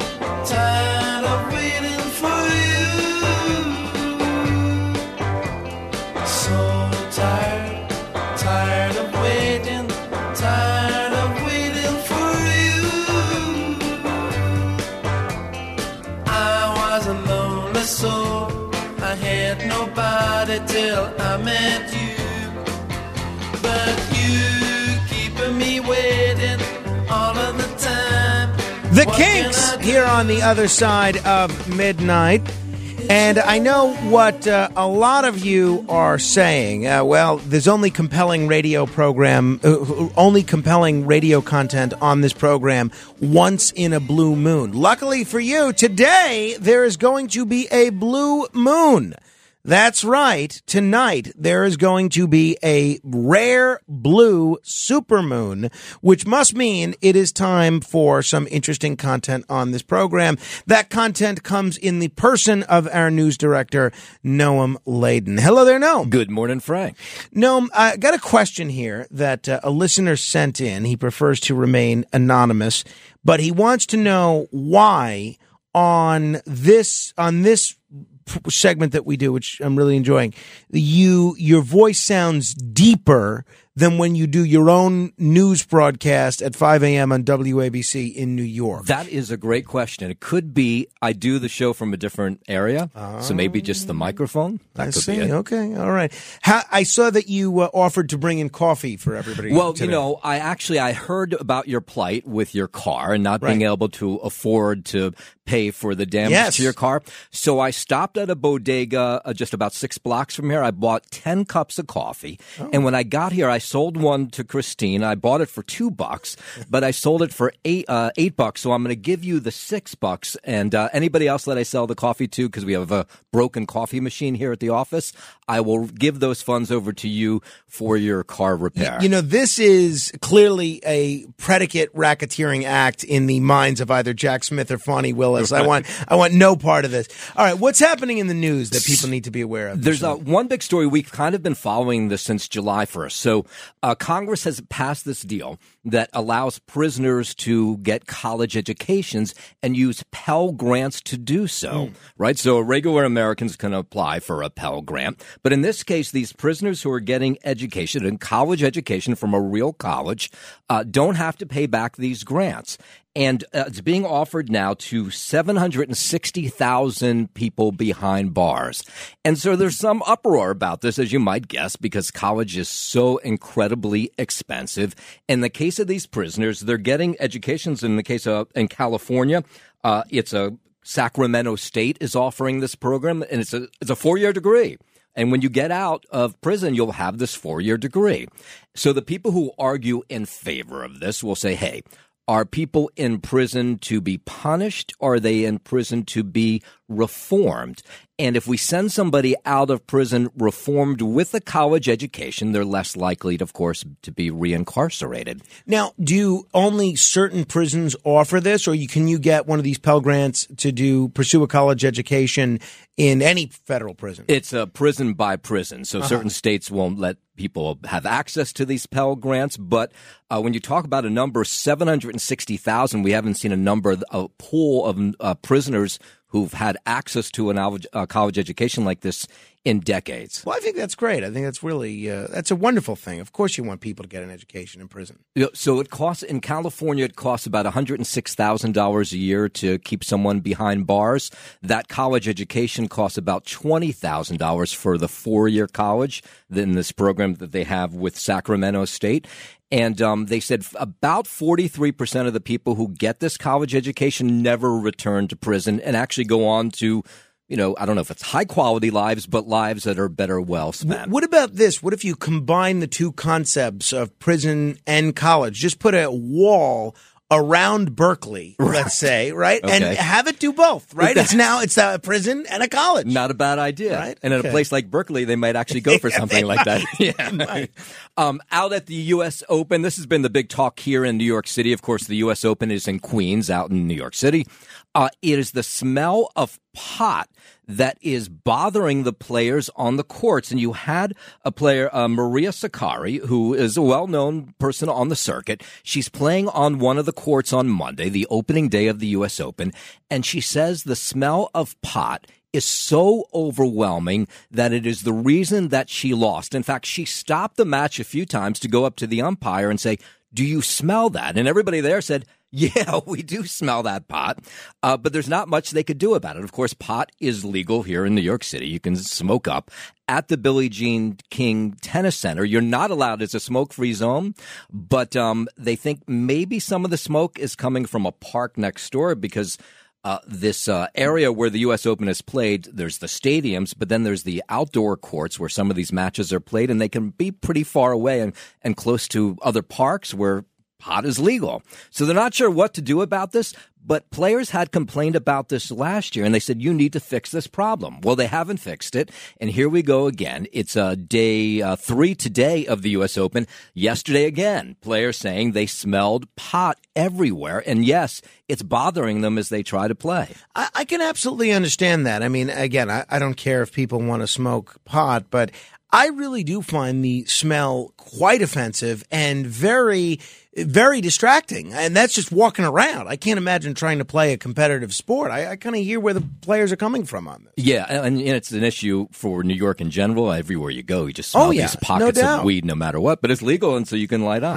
Yeah. It's just, meanwhile, you try to smoke a cigar in a park or on a beach, the SWAT team will come in and swoop you up. But marijuana, for whatever reason, it's a different ballgame. That is true, though. Cigars drive people crazy. Right. I've seen that before. People will go up to them, can you put that out? Yeah, no, exactly. And you're like, I'm outside. Right. Yeah. Right.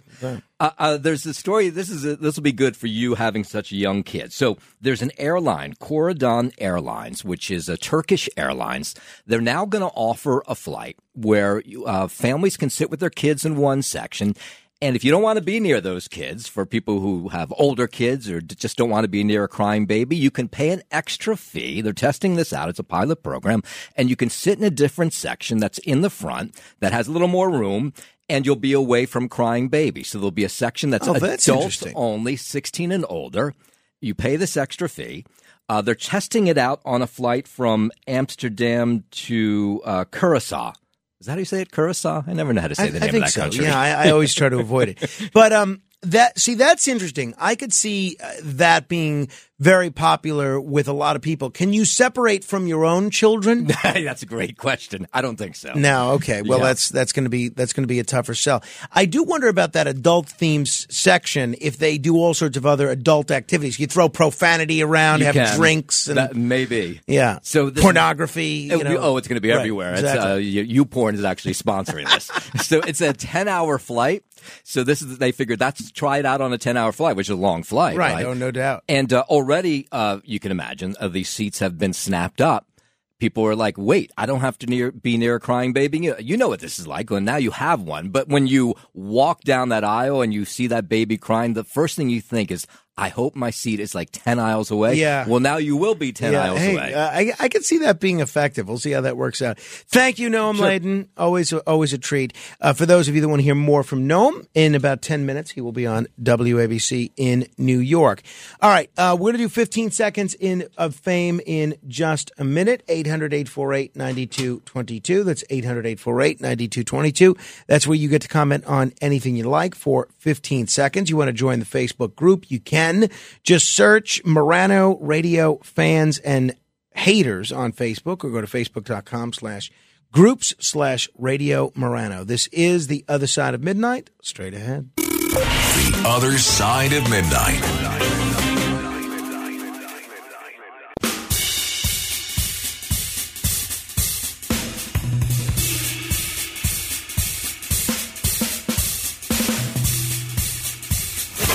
It's The Other Side of Midnight with Frank Morano.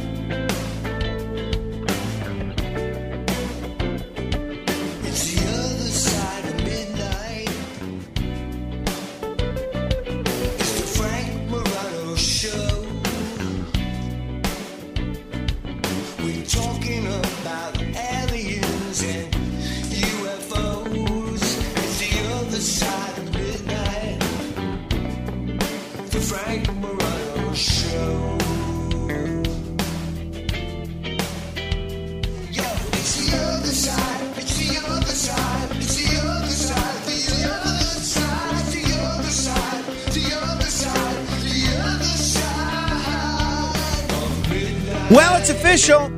I have received word from my brother Alexander, and our bet is a go. I want to memorialize this for all to hear. If you're not up on this, my brother Alexander believes, against all odds and against any semblance of reality or common sense, my brother Alexander believes that Governor Chris Christie will be the Republican nominee for president. Now, what? This is Frank Morano speaking. He absolutely will not. There is no chance that will happen. Sure as I'm alive, Chris Christie will not be the Republican nominee for president. Not next year, not any year. But Alex is insistent. So I said, all right, let's bet on it. Let's bet on it, and I will give you odds, whatever odds you want. So we have come to terms. Here are the odds. If Chris Christie is the Republican nominee for president, I will purchase Alexander 5 dinners at restaurants of his choosing. If Christie is not the nominee, doesn't matter who is. It could be Trump, Asa Hutchinson, Mike Pence, Nikki Haley, Tim Scott. Doesn't matter who it is as long as it's not someone named Christie.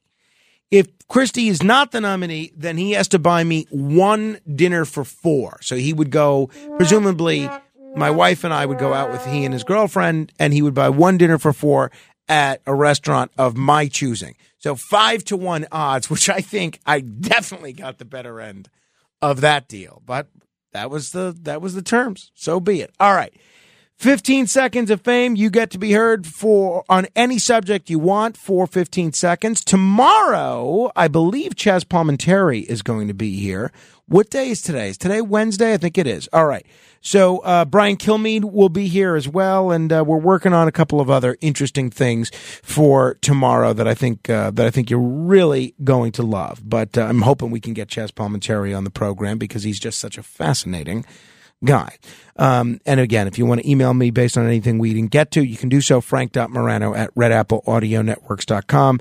Be sure to subscribe to the podcast. Search for The Other Side of Midnight on any podcast app. Hit the subscribe button while you're there. Give us a nice review. Without further ado, it's time for The Other Side of Midnight. This is 15 Seconds of Fame. Roy! Hey, John Catamatanis, in case you don't know it, the way Curtis talks about Frank, it is called Brian, and I've had state confidence Sid Rosenberg. Fred! Hi, Frank. Love the show. You know, I was going to make an obscure Little Rascals reference, but I think I'll wait till next week. Neil! Happy third wedding anniversary to my son Andrew and his wife Rachel. I hope many, many more anniversaries are to follow. Raji! Already greedy supermarket and gas station owners are firing their American workers who, despite inflation, are daring to request a raise. Louis! Sizzle moron. Lisa! Yo, the mosquitoes that you spoke about that the other day, now I got mosquito bites now. Oh, sorry about that. Chris! Hype up the significant difficulty or complexity involved in a task. You're ripping your brother off. It should be, he would have to buy you a snack-sized bag of peanuts. Frank! Yeah, there is no such thing as procrastination. You make a list, you take your time, and something like on the 24th of September, we figure out how we can donate even more. Mike! Morning, Frank. As a procrastinator, do you get paid? I'm just a procrastinator maintaining my amateur status for college and maybe the Olympics. Russ! Hey, between cold beer, naked women, and the Baltimore Orioles, I'm living the life. Brandon! I do appreciate you procrastinating to take my phone call. What I like to do to procrastinate is go to Morano Radio Fans and Haters group on Facebook and make completely inane comments about Frank Morano. James! Let's go, Curtis. Let's go, Curtis. Joe! Yeah, stop putting things off, Frank, but when you procrastinate, you linger, and then another reason comes up. So there's different reasons. A new one comes up for the procrastination. Well, that is true. Thank you, Joe. All right. That about slams the lid on things for today. Tomorrow, as I said, we'll chat with Brian Kilmeade about the news of the day. You know, he made quite a bit of news last week. We got a nice preview when he was here last Thursday on that story about the Ukrainian prosecutor. Turned out to be a pretty big story that he broke on Saturday, and he was kind enough to give us a preview of it on Thursday. So we'll talk to him about the kerfuffle that has been made there. And Hurricane Idala, now a Category 3 storm with 125-mile-per-hour winds, poised to be a Category 4 storm in a matter of hours. Wishing everybody the best of luck, and I hope everybody stays safe, and the property damage is minimal. So we'll see. If you're in Florida and listening, best of luck to you. My thanks as well to Dr. Daniel Friedman. If you want to check out his book, It's the Strange Case of Dr. Doyle. You want to check out the post-show podcast. It's called The Darker Side of Midnight. Go to redapplepodcastnetwork.com. Frank Morano, good day.